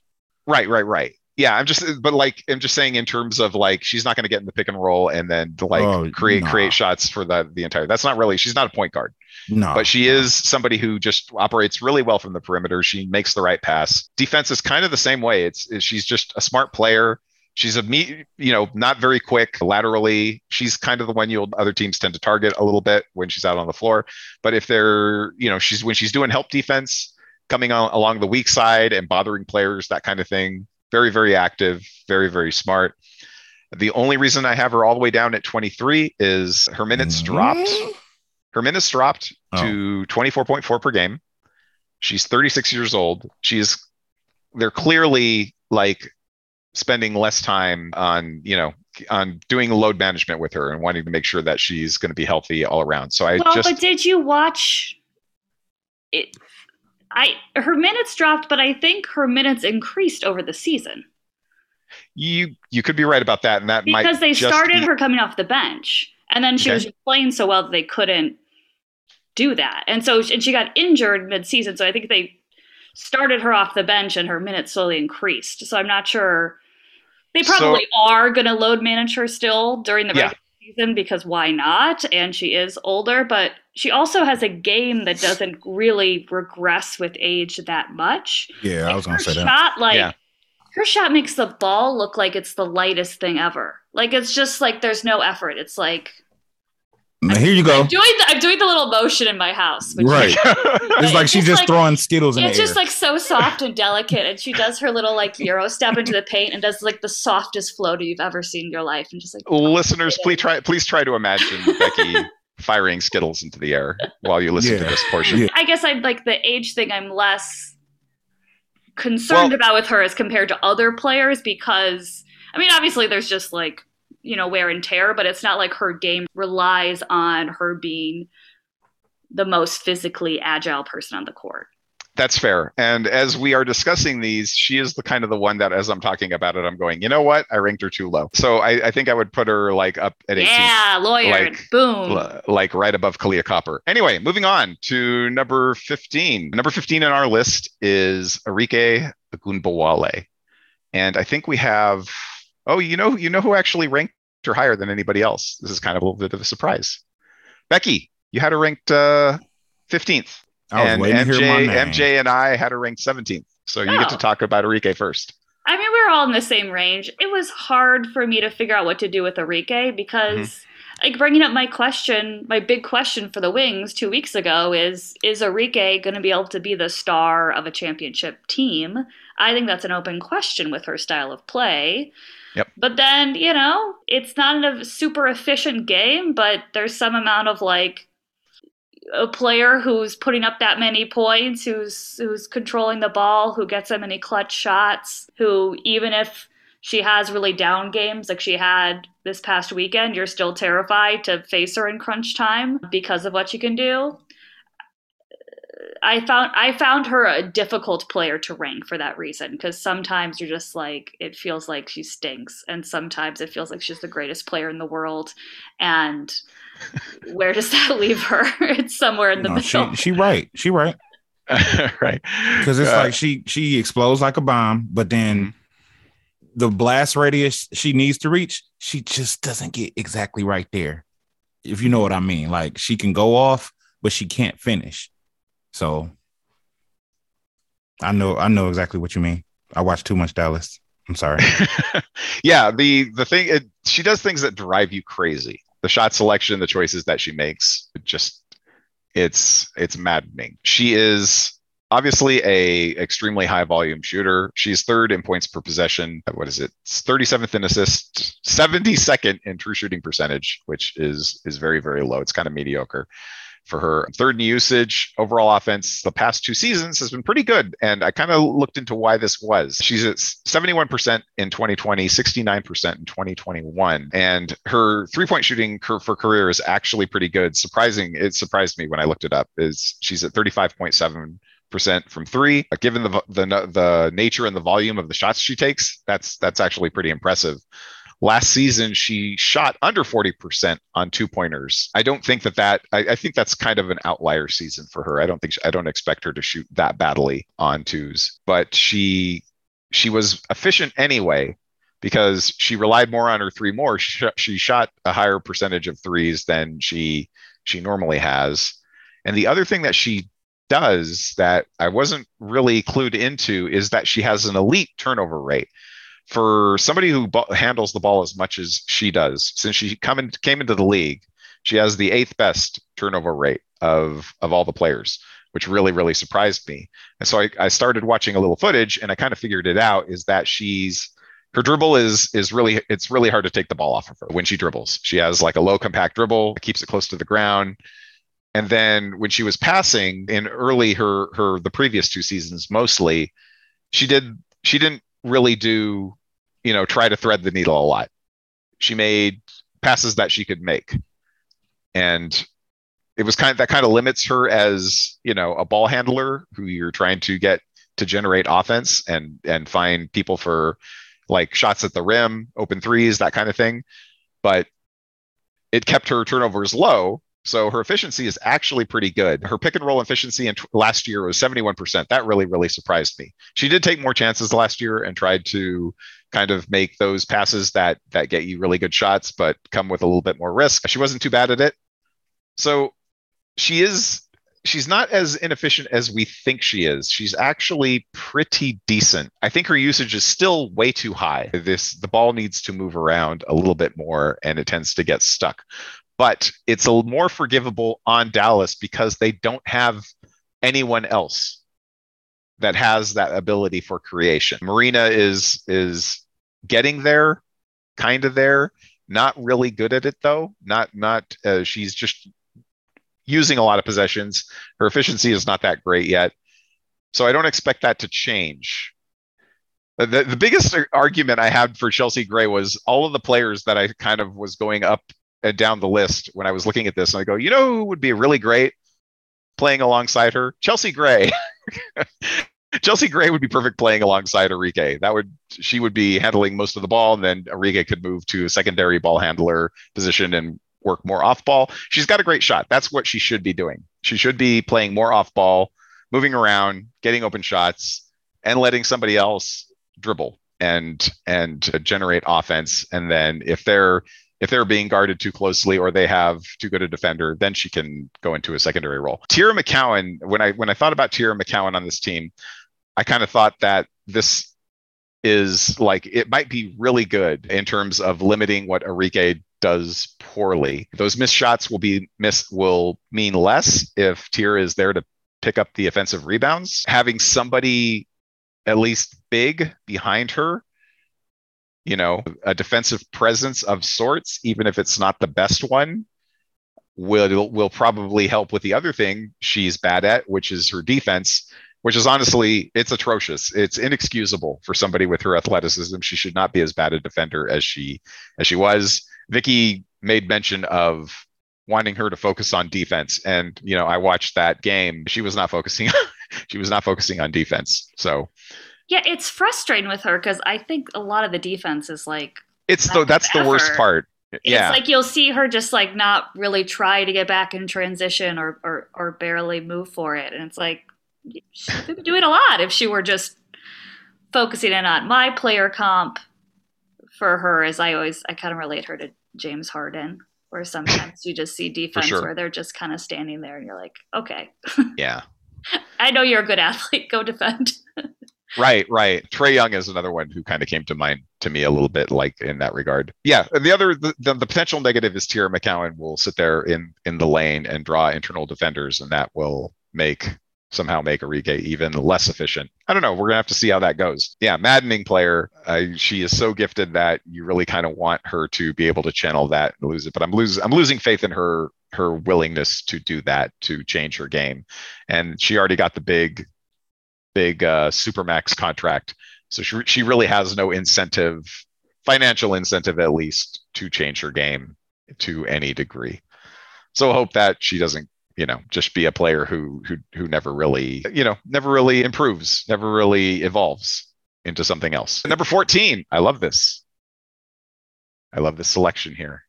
Bring up who voted for whom and whatnot. Is Kelsey Plum. Surprisingly, I was not the highest on her. It was actually you, Becky. You had her at really? 12? Is it statistically possible that I'm the highest on all of the players? I don't understand. I think so. I think you just ranked everybody just slightly ahead of me and then decided to dump Emma at the bottom. I guess that's what happened. I just moved Emma to the bottom and everyone else is... Everybody else moved up one. So yeah, Kelsey, you had her ranked 13th. I had her ranked 15th. MJ, whose list is evil, had her ranked all the way down at 22nd. Yeah. Okay. He said my list is evil. I have a defense of my high Kelsey Plum ranking, and it is. I don't think it's high at all. I think you're just. I don't either. But go on. I think mine's is too low. Yeah, I think partly it's we're looking forward for this player. She had an absolutely great last season. I was terrified of her. I was terrified of her in 2019, but even more so last year. And I think she's only going to get better. I mean, I don't know, whatever. I'm buying into some of the kind of off-season hype about how her game's improved. And I think Becky Hammon could be a really good coach for her. And we've already seen she's been inserted into the starting lineup. Becky is playing her best 5 players to start, which is a novel concept. And so I have high hopes for Kelsey Plum. I wouldn't put her at this number last season, but I just kind of have high hopes that she's going to raise her game this season. I think Right. she's a really good player. I have her as my she was kind of like my preseason before we know anything guess for most improved player. Well, she was so good last season that's the only reason I don't have her listed as the most improved. I think everybody kind of knows that she's really good. Yeah, no, I totally agree. She was the player that I moved up a couple of spots. The only really real change that I made, and that was because I kind of looked at all of the guards and I said, you know what, I want Kelsey Plum to make all WNBA. So now she's my fourth highest ranked guard on the list. I moved her ahead of Arike and Ariel Atkins. And, I think she deserves it anyway, regardless. She is surprisingly high scorer per minute. She averaged 14.6 points per game, 3.6 assists, 38.6% from 3, 57.4 true shooting, all really good numbers, in only 25 minutes per game last season. She is 11th in points per possession, 25th in assists. True shooting the past 2 years, 22nd, usage 18th. She is a high volume scorer and distributor. Her career shooting is 38.7, or 3-point shooting 38.7%. I think that's just basically mostly gone up as she's gone along. Overall offense in 2021, 93rd percentile. She's extremely efficient. Her game has not gone down in the playoffs. Both years, 2019, 2021, it went up. In 2021, she averaged 19.6 points per game on 615 true shooting percentage. As much as the Aces kind of flamed out in the semifinals, it was not on her. She was amazing. She was fantastic. She is great at creating her own shot out of pick and roll or however you want. If there's an improvement that she can make, it's her passing, distributing to others in those same situations. That's kind of something that has become secondary as she's gone along. She looks to shoot for herself. She's a very, very tenacious defender. She is pretty strong out on the perimeter for her size and frame. Has been ever since 2019. She's been a really, really tenacious defender. She is super, super, super competitive. She's come out to destroy everyone this year to the point where I even think she played maybe a little bit of hero ball in that first game, but I think she wants to be great. I think she wants to put up the numbers to show everybody that she's great. She's on a mission. And that's kind of what everybody has said in camp is like, oh yeah, Kelsey is out for blood this year. She wants to be the one. That was also kind of played a little bit into my Chelsea Gray evaluation is I think that Kelsey is going to be taking over and she's going to be handling the ball a lot more. Minutes are going to increase. She is starting now. She's going to be up to like 32 minutes a game, up from 26. Her usage, as much as she's going to be handling the ball and everything, is also going to go up. She's going to be the Aces' second best player behind Asia, and she's going to play like it. She's going to be phenomenal. So let's go Kelsey Plum. I All-Star, I'm booking All-Star. That's not even a consideration for me. She's going to make the All-Star team. I want her to make an All-WNBA team. And that's why I ranked her where I did. And I think that she can do it. MJ, you got anything? I think she's important to everything that I've been saying about what I think the Aces will be this season going forward as far as playing small ball. So that's all I want to add. I don't want to be long-winded. Okay. All right, moving up. Number 13 is who had the highest ranking? Oh, it was Becky again. How about that? You're gonna get to take the lead. You're gonna get to take the lead on a lot of these. You just better get used to it. I don't know what happened. I'm just high on everyone. High on life. All right. God, where did my list go? Who's next? Who do I have to defend? Alyssa Thomas. Let's go. Oh, yeah, I love Alyssa Thomas. See, I did not put in a whole bunch of stats in my notes. This is another one where, she's coming back from an injury. She didn't play last year except for her game or two in the playoffs, but she was an incredible player in 2020. She's just athletic. She can barrel through you. She was one of the people I was considering to get Defensive Player of the Year, in that consideration. We've been recording for a couple hours, guys. So I stand by that choice of whatever rank I gave Alyssa Thomas. It's going to be a long one. We'll just live with it. People will be into it and they'll view it in increments, and that's just the way it's going to go. Yeah. How do you feel about Alyssa, MJ? That was another case of me not seeing a player because they were out, because I didn't have her at all. I think you had to run her by me too. And I'm like, oh yeah. Yeah. That's really the only reason she didn't make my list or initially she didn't until you mentioned her, was just, I'm not real high on players coming back from injuries until they prove it to me. I see. And I mean, because it takes a seat. I mean, well, it's kind of hard to determine depending on the injury. So depending on how she comes back, but she did make the list. She is a good player, but I just want to see what she does first. That's why she initially didn't make it, but I did end up putting her on there because, my list is all over the place. She is another stat sheet filler, 15.5. And then this is 2020 numbers because it was her complete season. 15.5 points a game, 9 rebounds, 4.8 assists, 2 steals, and a career high of 75% free throw shooting. Her free throw shooting career is 62% because she has that push shot that she has to do because of her 2 torn labrums. We don't know what she came back. She has 2 torn labrums. What? She has 2 torn labrums? What? I never heard this before. Yeah, as it turns out, she has 2 torn labrums. You said what?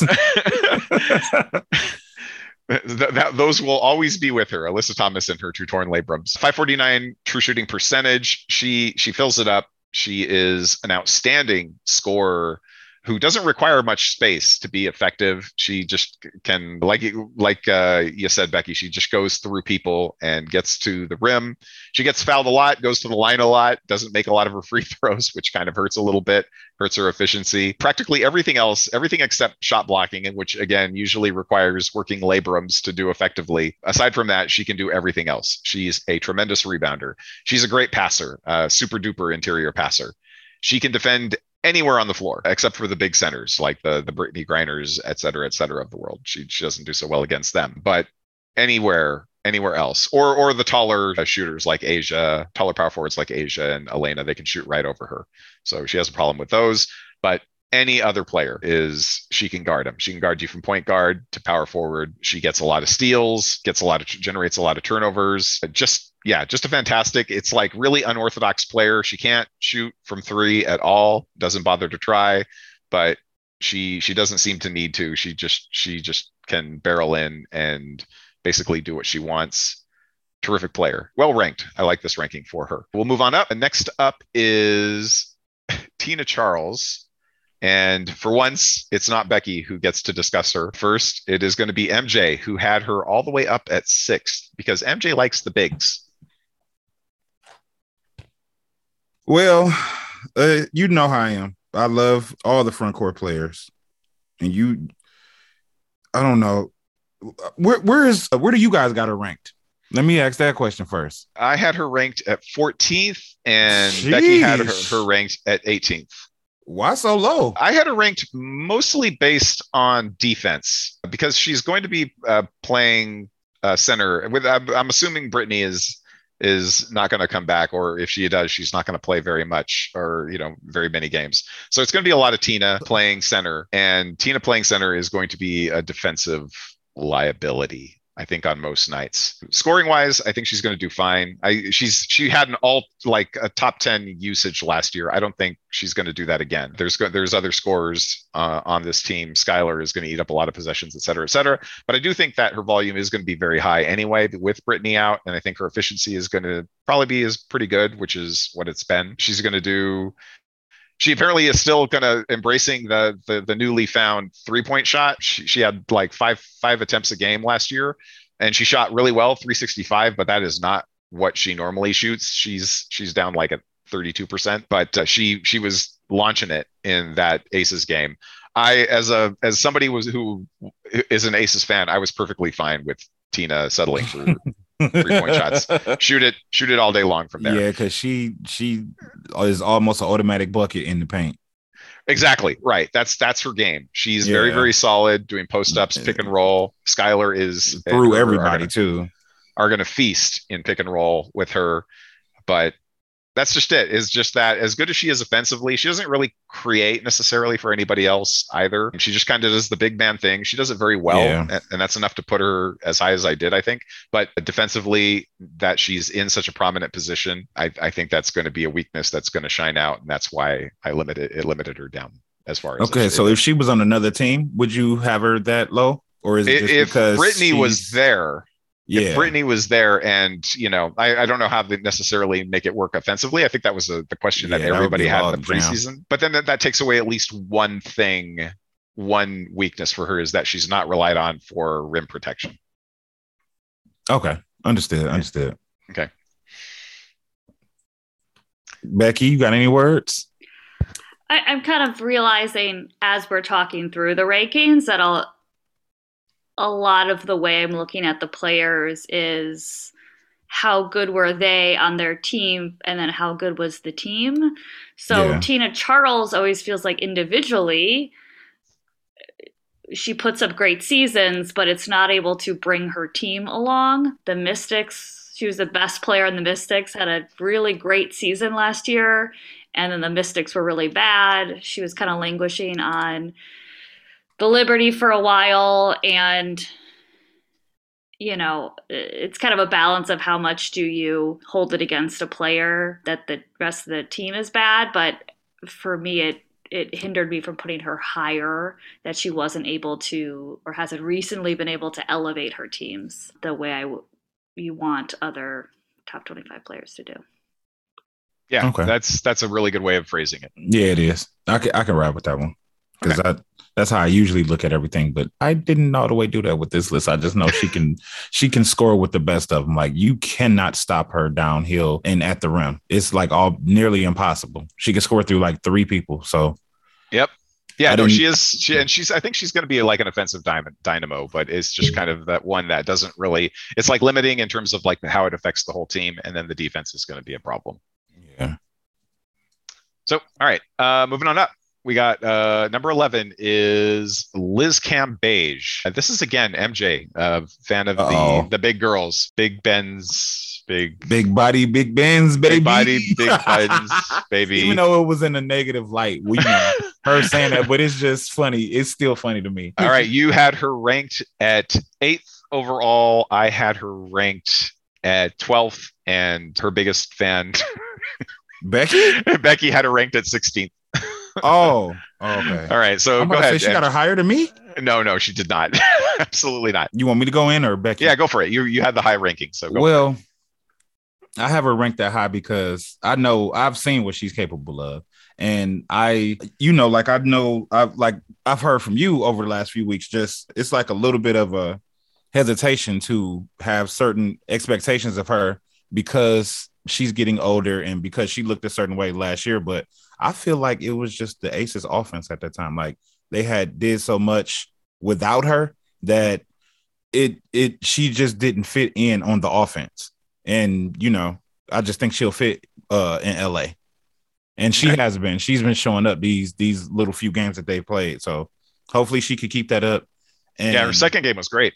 Yeah, it was against Indiana. And so if she keeps that up and all of the stuff is good, like they're saying, like, oh yeah, I was what just came out today, like I was introduced to what she said, was it Derek Fisher or whoever she's talking about, she cool with over there, like, yeah, okay, we know you probably trying to make peace with some people and make it seem like you're not a problem everywhere you go. That's fine, but you ain't gotta put Derek Fisher in that. Like, we really know about him. We know about him. So okay, he knows what he did. Yeah, he knows what he did.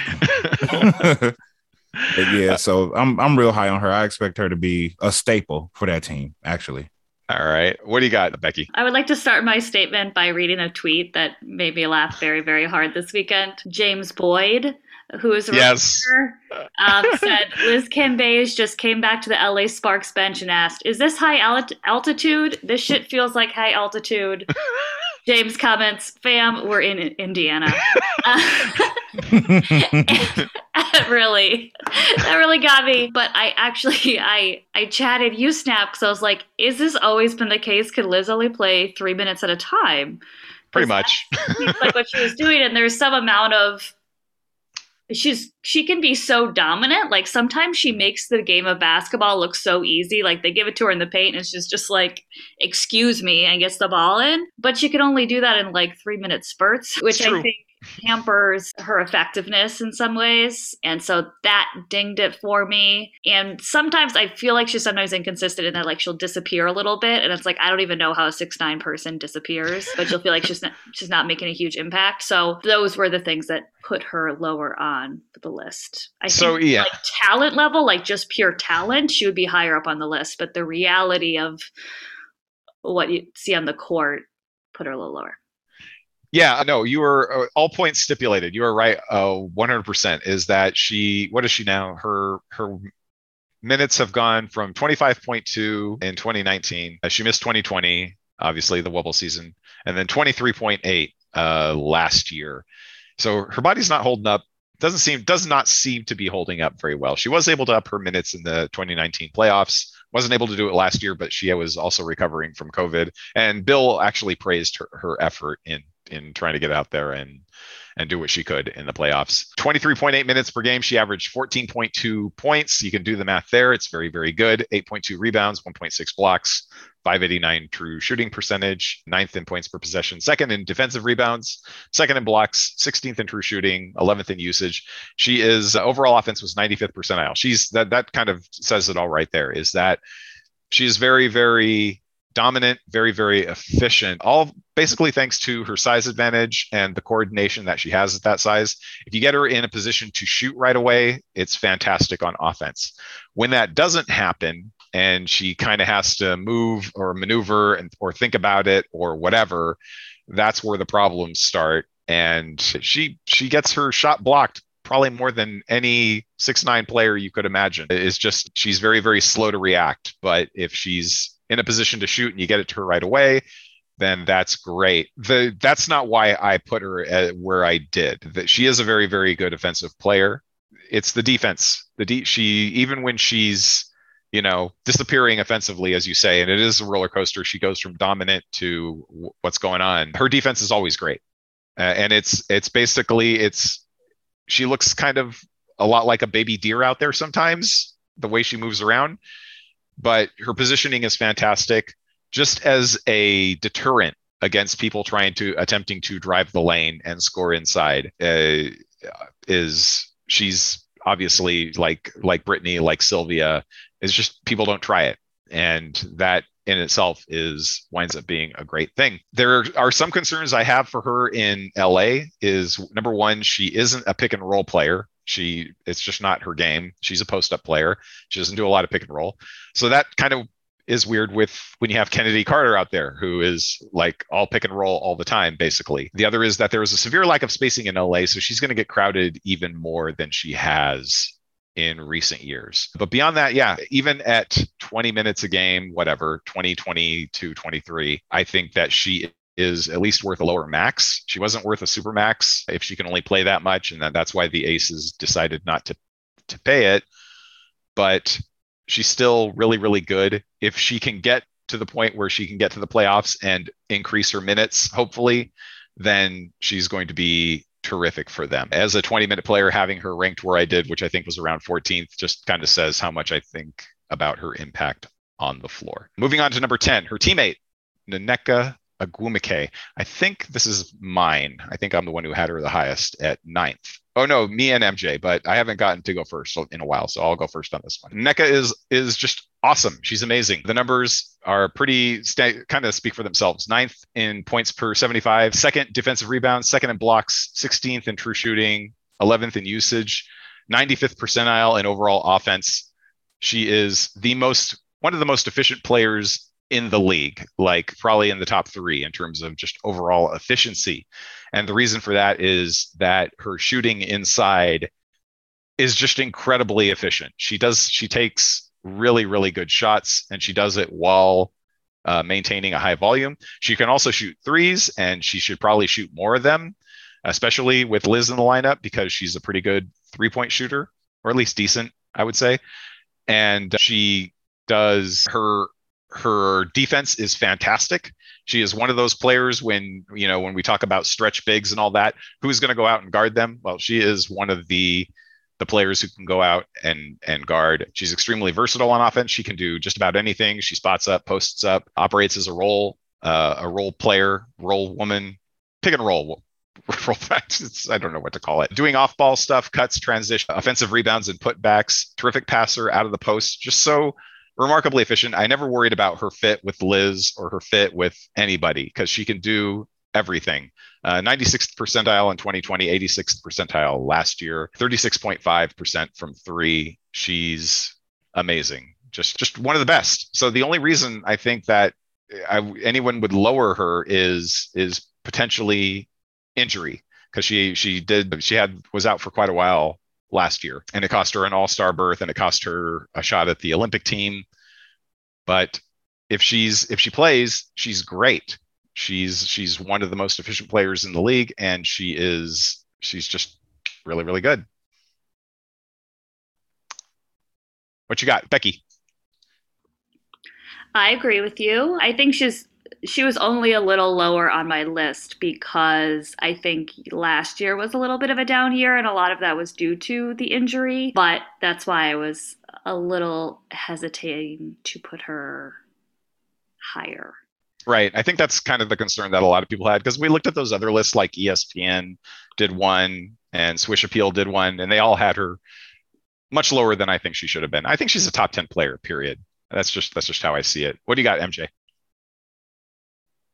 I just think, like you said, she's the most well-rounded and can adapt to any situation. Like, if anything, she's a big reason why Liz will fit in, and of course, I think she's the better of the sisters. Oh, yeah, easy. Yeah, easy. And don't think she actually gets the recognition that she deserves. Honestly, I don't hear about her often. Mm-hmm. Besides us having this discussion right now, really, like I don't really hear them say, "Oh, Nneka Nwumeke." Like, I don't hear that. Yeah, it seems like players who do like a lot of things well and not one thing super great kind of tend to be undervalued. I think that's true for Nafisa too, as well. I think I have her ranked a lot higher than a lot of other people do. It's just because she's like a Swiss Army knife and she can do just about anything. That's what it is with Nneka. She does a lot of things super duper well, and it's not the flashy stuff. It's like getting a quarter of her shots at the rim, right?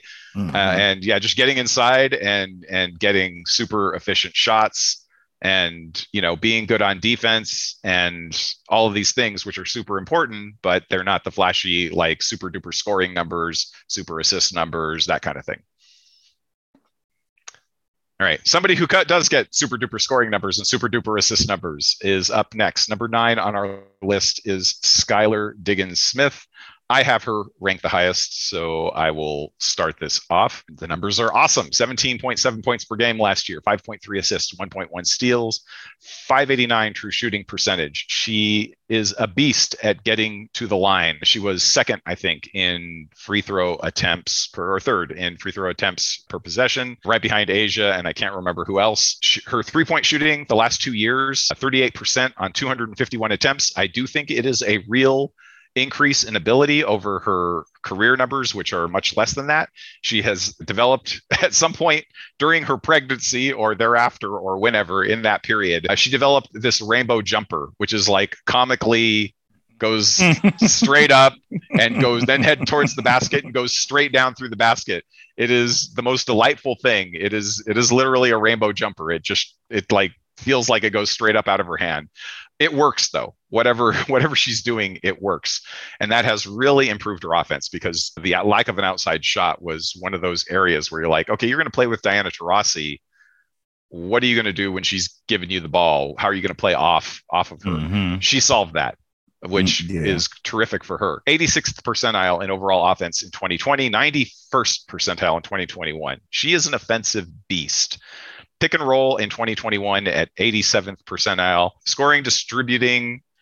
I have a hot take. Becky's not going to like my hot take.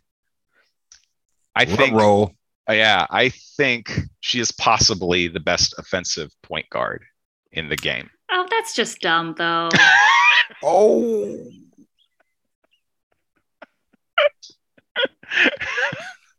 Who's your best? Well, we know who her best is. We know who her best is. All right. Okay. We know who her best is, and it's fair. All right. I'm just saying. We'll discuss her later because she is appearing. She is appearing later on the list. I ranked her though. I did rank her below the player that we're talking about. Partially, well, I didn't really care so much about defense because I don't think. Well, in her case, it might matter somewhat if there's nobody behind her to prevent, everybody just launching themselves at the rim. That could be a real problem this season. With Brittany there, it's a little less of a problem, or at least Brittany the way she played last season. You got to think, like, if you look at Phoenix, they were like 7th in defensive efficiency, and that is largely in part because their guards were just like turnstiles. So it does kind of matter. We'll see how Diamond helps out in that area. I think that it's possible. I think it's potential because she is more of a threat to bring it and score it herself by quite a factor over player X who's coming up, who everybody knows who it is anyway. But in any case, super duper high efficiency. But the real reason that I ranked her below, aside from the defense, the playoffs, she has fallen off huge in the last 2 playoffs. And it is one of the reasons that we've brought up before. 6.2 free throw attempts per game went down to 2.8. Because people are just not they're not given the same reaction. The refs are not given the same reaction when she drives to the hoop. And so those trips to the line become missed shots, and that's really killed her efficiency in the playoffs. And that's basically why I said, you know what? If this is a trend, then it's a really, really bad one. There are other reasons to rank who ahead of her, but that was one of the big ones for me. So Becky, you may have the floor and explain what it is about Skylar that does not put her on that level. Well, I mean, I put Skylar at what, 10? So yeah. It's not like it's a huge difference. She had a really great season last season. She was one of the ones where I'm like, you're trying to predict trajectories. Is she going to continue that? Is it going to fall off a little bit from where it was? She does have that rainbow 3-point shot that does go in a lot, which is a little surprising. It is very surprising. It still looks awkward as heck, but you know what? I'm not going to argue with 251 attempts. All right. You've got something if you're making it at that play. And she's obviously explosive going to the rim. She's got a little bit of DeWanna Bonner syndrome in that she's like expecting to get the foul and can maybe spend more energy than is necessary on getting the foul and then trying to discuss whether or not it was a foul, which can hold back her play. And as you mentioned, that sort of strategy might work okay in the regular season, but doesn't work as well in the playoffs. So I don't know. I had her number 10. So like she was just moved slightly down for those. Okay. We'll bring it up on the next. We'll bring it up on the next player. What makes that player the absolute best offensive player? What do you think about Skylar, MJ? As far as Skylar, I just feel like I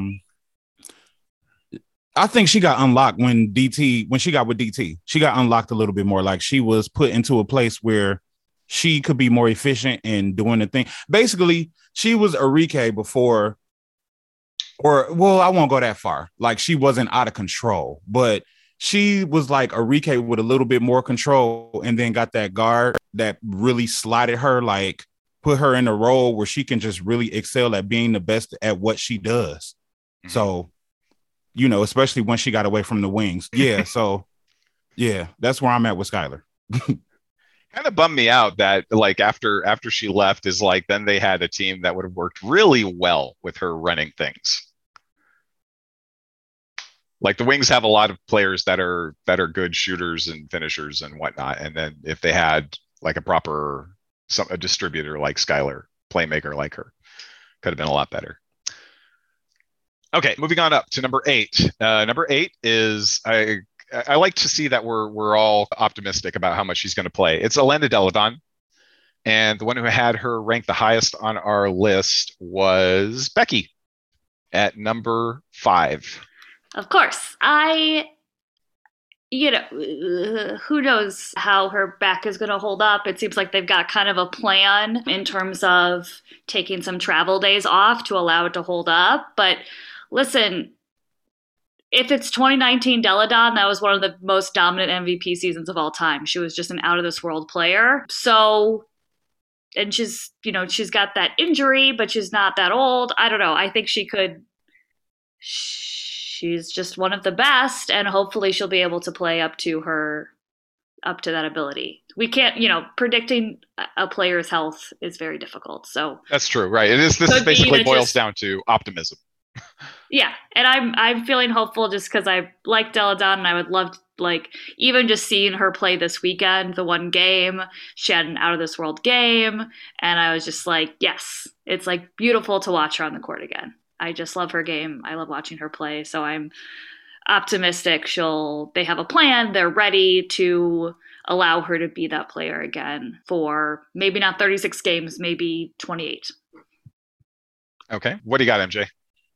Well, she's one of my front court people, of course, but I got her ranked low because she just coming back from so many injuries. But when she is playing at her best, that should damn near be a championship, honestly, on her back. No pun intended. It very well can be. After she showed me how much grit she had and won out that year and withstood it, if she's 100%, yeah, good luck with that. One of the best shooters in the game, especially the best shooting big, probably no question about that. Career 3-point percentage of 39%, a career free throw percentage of 94%, which is nuts. That 2019 season, first in points per possession, 12th in free throw attempts, 5th in defensive rebounds, 11th in total rebounds, 18th in blocks, second best turnover ratio, and first in true shooting. Just a monster year. We forgot to mention she was 50-40-90, the only WNBA. Yeah, right. The 50-40-90, the overall offense, 99th percentile. She's elite at everything. Spot ups, post ups, transition, isolation, roll man, cuts, off screens, putbacks, pick and roll ball handling, all over 1 point per possession that year on everything, which is amazing. Her gravity is tremendous. She opens up the floor for everybody else. If she's playing, she is just an offensive powerhouse, and that reflects on all of her teammates. On top of that, she's actually a really good defender. Surprisingly good is one of the things that I kind of discovered when I was looking at the game footage for her. Her positioning is fantastic. She moves her feet well. She uses her length well, just really super smart, knows what to do with her body, knows how to disrupt shots without fouling. Surprisingly good rim protector. All of that, both ends of the floor, she's fantastic. Obviously, offensively is where it really, really, really shines. She's great. This is why we want her to play so much. This is why I would sacrifice small animals I don't know to cure her back issue and the Lyme disease. What sort of rituals are you performing over there? You know what? We don't need to go into that. All right. Okay. I'm just saying. I really want Elena Deladon to be healthy. I'm a little worried. Like I said, it just comes down to how confident are you. I think I had her at around 10th or thereabouts. I'm not even going to bother to look it up. How much she'll play is the load management thing. When they started announcing it from the outset, kind of worries me a bit. I kind of assumed she'd play around 60% of the regular season games or so. I still have her close to 10th or 11th, I think, in... What did I have her at? I had her at 10th overall in play. Obviously, she's a lot better than that if she plays a full season or something approaching it. But even 10th at 60% of the games, yeah, I will sign on that. And having her available for the playoffs is the big thing. Having her and Alicia Clark available makes Washington that team that you just don't want to face, because that could be amazing. We all know EDD. She's fantastic. All right. Number 7 is a player who I have disparaged by suggesting somebody else might be an better offensive point guard than Courtney Vandersloot. We both actually have her tied, ranked at 6th, but since she's Chicago, I'm going to let you go first. I put in my notes, I think in 10 years, we'll look back and be shocked at how few accolades Courtney Vandersloot got. Because I think she's going to be remembered as one of the greatest point guards to do it. Yeah. Just her assist numbers are unparalleled. She is beating her own records year over year. Only player to average 10 assists per game. Only player to get a double-double assists and points average for a season. Averaging a double-double is a very rare thing to do. Some seasons no one does it. Some seasons a couple players do it, usually with rebounds or only with rebounds unless you're Courtney Vandersloot. She just has absolutely elite court vision and the athleticism to pull it off. The ding on her would be that she's turnover prone. If you're going to be an elite passer, it's going to come with some turnovers. And I think you kind of see how that happens when you watch last season, right? Like she started the season with a whole bunch of turnovers. It's because she had less talent around her at the beginning and talent she was less familiar with. So over the season, the turnovers go down because a lot of her passes are knowing exactly where her players are going to be and getting it there, like as they're getting there and getting that on-court chemistry to do that. And you saw that displayed fully in the playoffs this year, where she put up absolutely insane numbers, got a triple-double in the playoffs, almost got a triple-double in finals game 4. She was like, a lot of people were arguing she could have been finals MVP. Yeah, definitely. I'm not going to argue either way, but she had had an out of this world playoffs, and it showed that was her displaying her top ability when she's locked in with a team with that chemistry ready. I do think she's just a player that you're going to look back and be like, she only made how many all-star teams? She was only all WNBA how many times? Because of how consistent she's been for the last number of years and her top star talent. Okay. MJ, this is the player you thought Allie Quigley was. What do you think about Courtney Vandersloot? Oh, the greatest point guard in the game? Exactly. Okay. I got her mixed up with Allie Quigley earlier. Sorry, Chicago fans. Sorry, Becky. Yeah, her vision is crazy. Like some of the passes that she makes, you put her with her having Candace, now Emma, and that she elevates everybody on that team. Point blank period. If she's not there, they don't win nothing. Moving on to number 6, we got Jewel Lloyd. I think I may have I ranked her higher than anybody else. I had her 5th on my list. You both had her 7th. So basically in the same neighborhood. 17.9 points per game last year, 4 rebounds, 3.8 assists, 1.5 steals, 544 true shooting percentage. Overall offense, 82nd percentile in 2020, 77th in 2021. Jewel Lloyd is, for my money, she's the best perimeter player out there. She is a high usage shot creator. She's increasingly taking over the offense in Seattle away from Sue Bird. Solid on ball skills. Her facilitating pick and roll ability is pretty good. It's not the best part of her game, but it is completely decent. Off ball skills are tremendous. She operates away from the ball and can take threes. 35% career on 3-point shooting. And then of all of the great offensive perimeter players, she is by far the best defender out of all of them. Just a terrific wing defender. She's proven it in the playoffs. Her ability doesn't dip, and she has been a big part of 2 championships now. There's not really a lot to say. Jewel Lloyd is phenomenal. She is one of the few perimeter players who definitely deserves a supermax contract. And that's what I got to say about her. Becky, how do you feel about Jewel Lloyd? Yeah, I mean, I echo what you say. I think she's the best in the league at her position, and that's where she's ranked. So yep. Every team would love a Jewel Lloyd. I would love a Jewel Lloyd. I was hopeful for a Jewel Lloyd Chicago and just like amassing all the Chicagoans, but maybe next year. Number 5, and MJ, this one's going to be yours to start with because you had her ranked 2nd overall. Uh-oh. And this is Candace. Hey. Skytown? Skytown.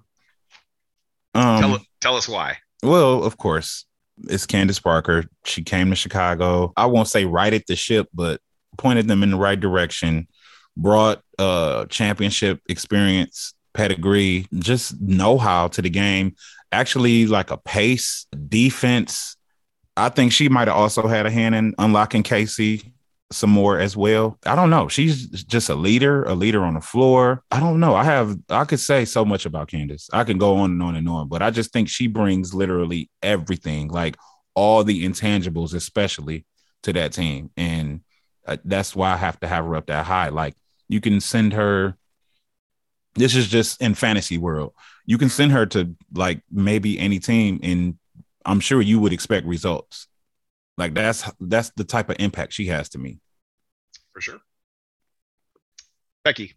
Yeah, I agree. She's like a complete all-around player who she's an incredible passer, she's an incredible shooter, she's a great rebounder, she's a great defender, she's great in transition, she can throw you those football passes, and then brings those intangibles, which are a little hard to rate, like ranking the intangibles, but watching it on a team that I've followed very closely, Kalia Copper has credited Candace Parker for helping her take that next step. And Candace, like, seeing her and saying, I know you can be this elite player. I know you can do it, and pushing her to get there. Now, how much of it is that? How much of that is Parker and how much is just Copper getting to the next level? But so many players on the team have credited her with that leadership as well. On the court, she's always talking on the court, always huddling it up, always getting people centered. The players talked a lot about it, her in the finals being kind of crucial in those huddles and getting them right.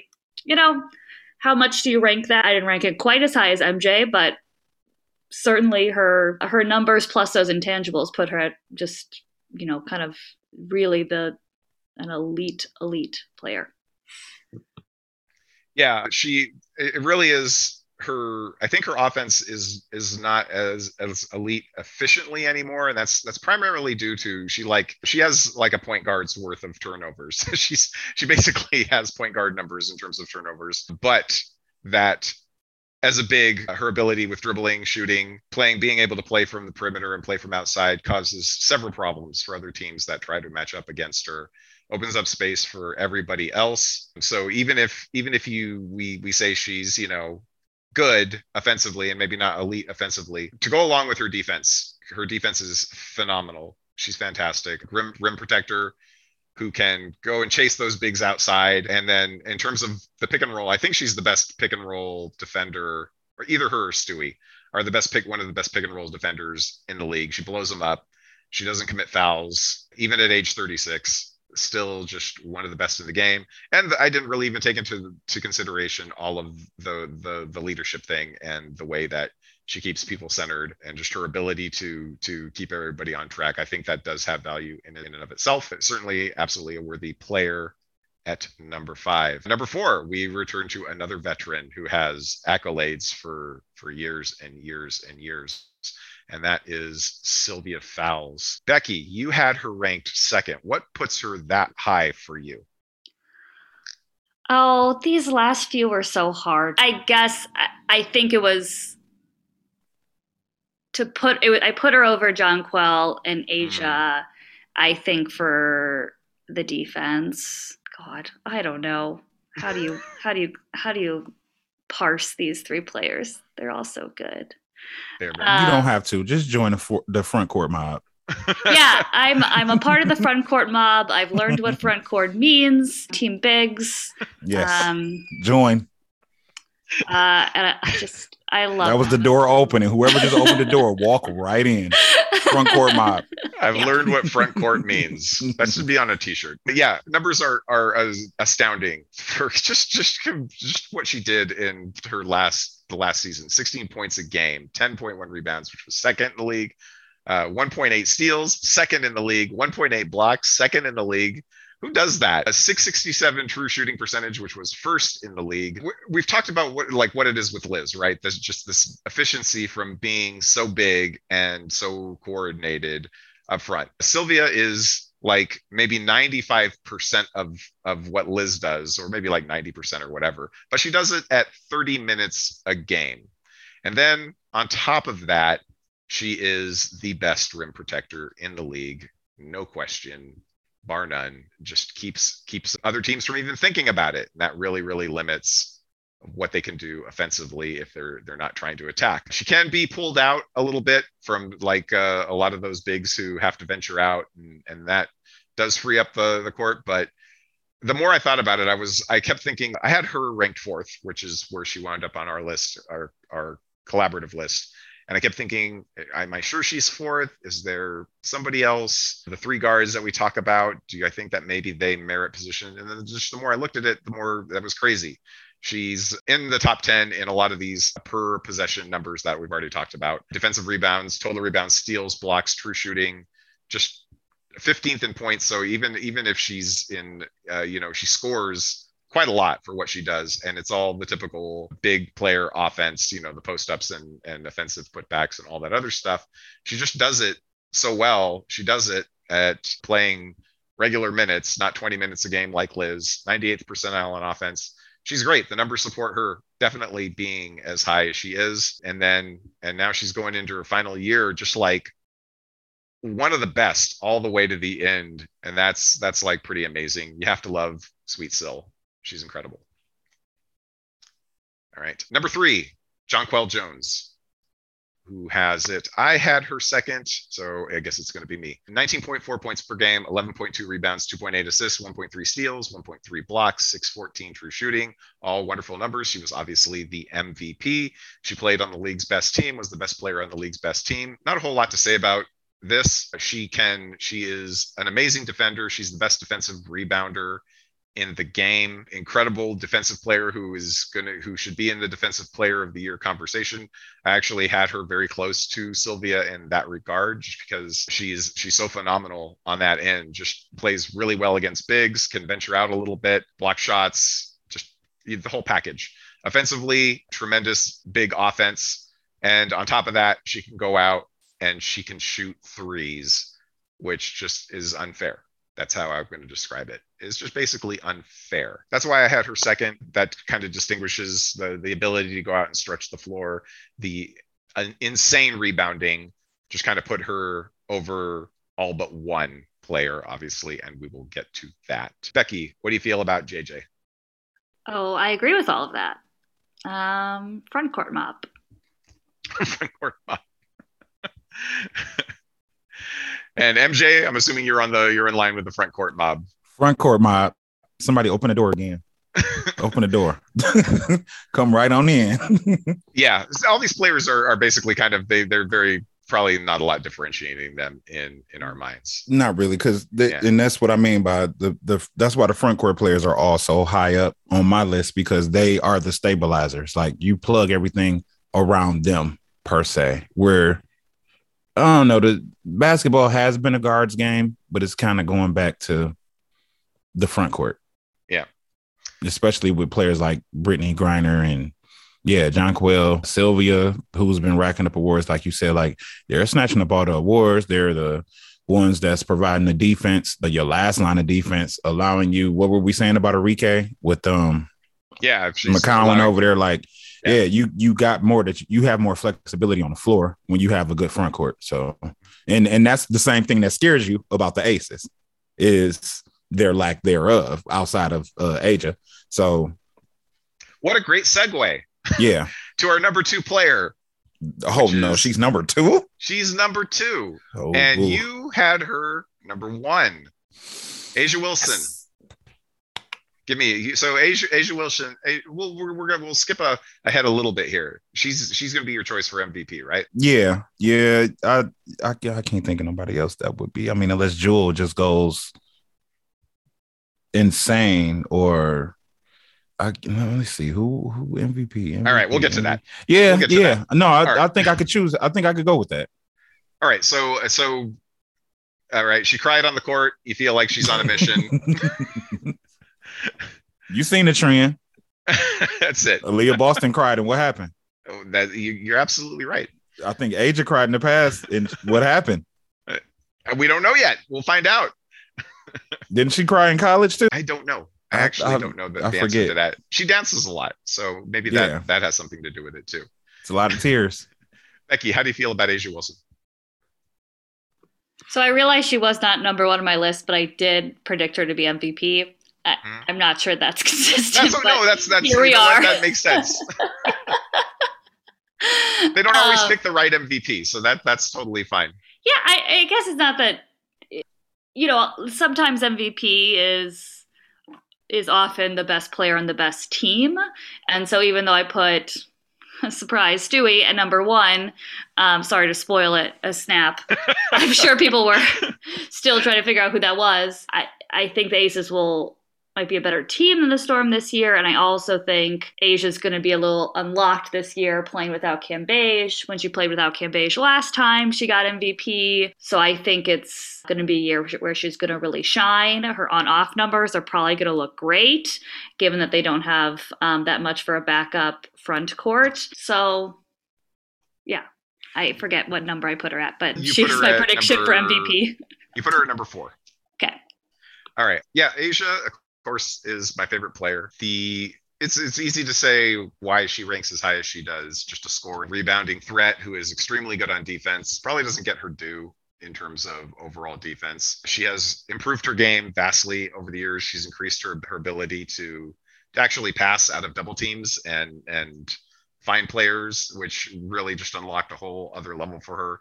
She improved her free throw shooting, which is important for somebody who gets to the line as much as she does. The only quibbles on her game, the only reason I had her ranked 4th, or what did I have her 3rd, behind Brianna and Jonquel, I guess that's no spoiler, is just because of the lack of the outside game. She is reliant on either doing mid-range or getting to the foul line for a lot of her offense. She has suffered as much as anybody in that, what we've talked about. Free throws drop in the playoffs, and hers tend to drop as well as much as anybody. So that's kind of a limiting factor on her game. Other than that, she's fantastic. She seems to be improving in one thing or another every year. I agree that it's probably going to improve her efficiency a lot to not have Liz in there. I don't think the team is necessarily better because Liz was so impactful on defense, but for her personally, I think she is going to be phenomenal. So that's basically where we are with that. And number 1, no big surprise, Brianna Stewart. Both Becky and I had her first. MJ had her 3rd behind Asia and Candace. I will just start and say I think she is the best player on the planet. She does everything. She shoots outside. She plays outstanding defense. She does rebounding the way she can score. She has that herky-jerky little back down move that she does on players where she hits them repeatedly, tap, tap, tap, tap, tap, to get into whatever shooting position she wants. Shoots threes, good passer, the works. She does everything. She is the most dangerous player. She scares the crap out of me every time she gets the ball in a game where she's playing against the Aces. She killed us in the finals in 2020, and I still have nightmares about that. If you have Brianna Stewart on your team, you are automatically a contender. There's no reason to think that she's going to be injured or anything like that. I think Becky said it last week. You have even a half decent team, competent players around her, you're a championship contender. Yeah, I mean, it's hard to know exactly what to say. She plays really beautiful basketball. It's like a joy to watch her play. She often does like really incredible plays, but often she makes it look so easy, which I think is the sign of a good player, when somehow things look like they just come easy to her. Like I said last week, if you have Brianna Stewart on your team, I think you are de facto contending, and that's a sign of a very, very, very good player. I agree. The best player. She said de facto contending. De facto. This is she's the LeBron of the WNBA. You can see the lawyer coming out because she's using Latin terms. Yeah, the longer we go on, the more tired I get. Just like the lawyer speak. All right. Out. Well, okay. We're moving on from Weak Sauce, our top 25 players, to emptying the bench, which is our awards predictions. We'll kind of jettison through these pretty quickly because we've already talked about the best players in the league quite a bit. I will. MJ, I'll let you start. Your MVP is Asia. Who do you think is going to win Rookie of the Year? Rookie of the Year, I'm going to be biased and go... No, actually, I'm not going to be biased. I'm going to go Ryan Howard. All right. That's a pretty good selection. Most improved? Most improved, I'm going to go Lexi Brown. Ooh. Along with her being... Well, no, I'm not going to pick her as sixth player of the year. Okay. Who is that for sixth player of the year?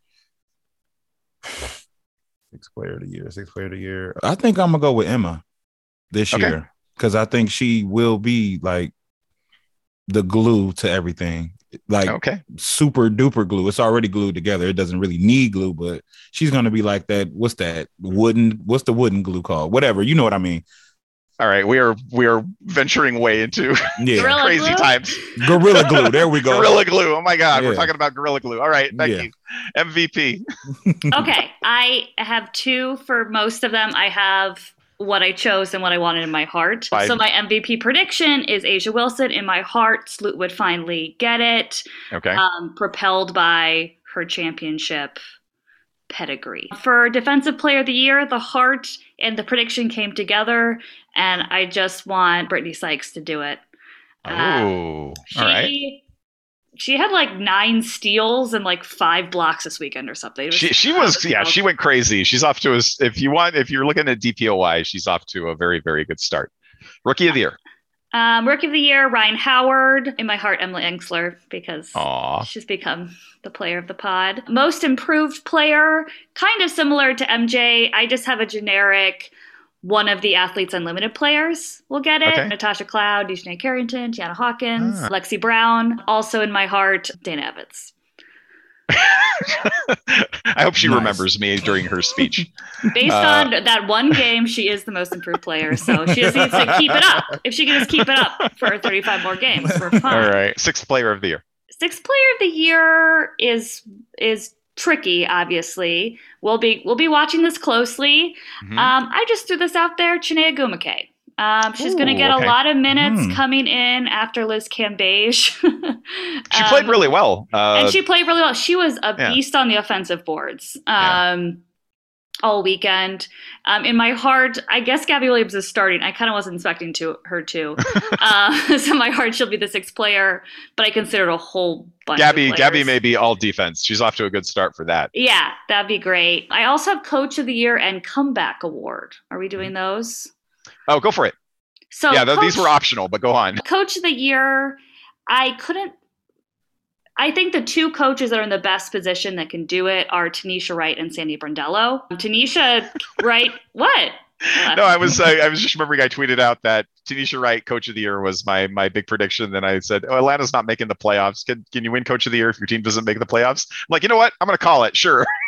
Well, she's going to be the first. I mean, she had a great coaching debut. And if she can wrangle this team into the playoffs, she could get Coach of the Year. Oh, 100%. Sandy Brondello. Yeah, Sandy Brondello, similarly, New York Liberty haven't been very good. Obviously, there's some improvements to the team, but if she can move them forward, I think probably the name a lot of people are thinking of is my girl Becky Hammond, fellow Becky, but it's kind of hard when the team was number 2 last year to improve that, So how does she show that she's the Coach of the Year? By making everybody shoot threes. That's how she'll do it. Right. Yeah. Because everybody loves that. Could be. And then the comeback award is kind of fake and silly, but I like it. So I have a few for this. Oh, God. My comeback predictions are either Elena Deladon or AD. I think they would both be great. In my heart, Diamond DeShields has a great season and gets a comeback award, even though she was here last season, but gets that. My LOL prediction is they give it to Kennedy and kind of acknowledge that she was benched all last year. I think that'd be very funny. And those are my award predictions. All right. Okay. I'm going to make it a clean sweep on Rookie of the Year. I'm also going with Ryan Howard just after watching her play one game.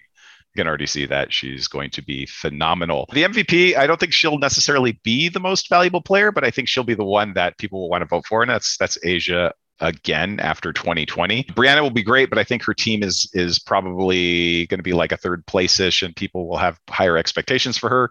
Fatigue will set in with Jonquel Jones, and they're not going to vote for her either. But they'll probably vote for Asia if the Aces are any good, and they'll point to the fact that Liz is no longer there, and that will be enough to get her the award. I'm going with Syl again to win. Why not win Defensive Player of the Year in your last year? What a story that would be. That would be phenomenal. Most Improved, I had a bunch of other kind of ideas in my head about who might do it. Natasha Cloud, if she truly is a shooter and you can't go under her anymore, as she has claimed repeatedly, would be quite a great improvement for her.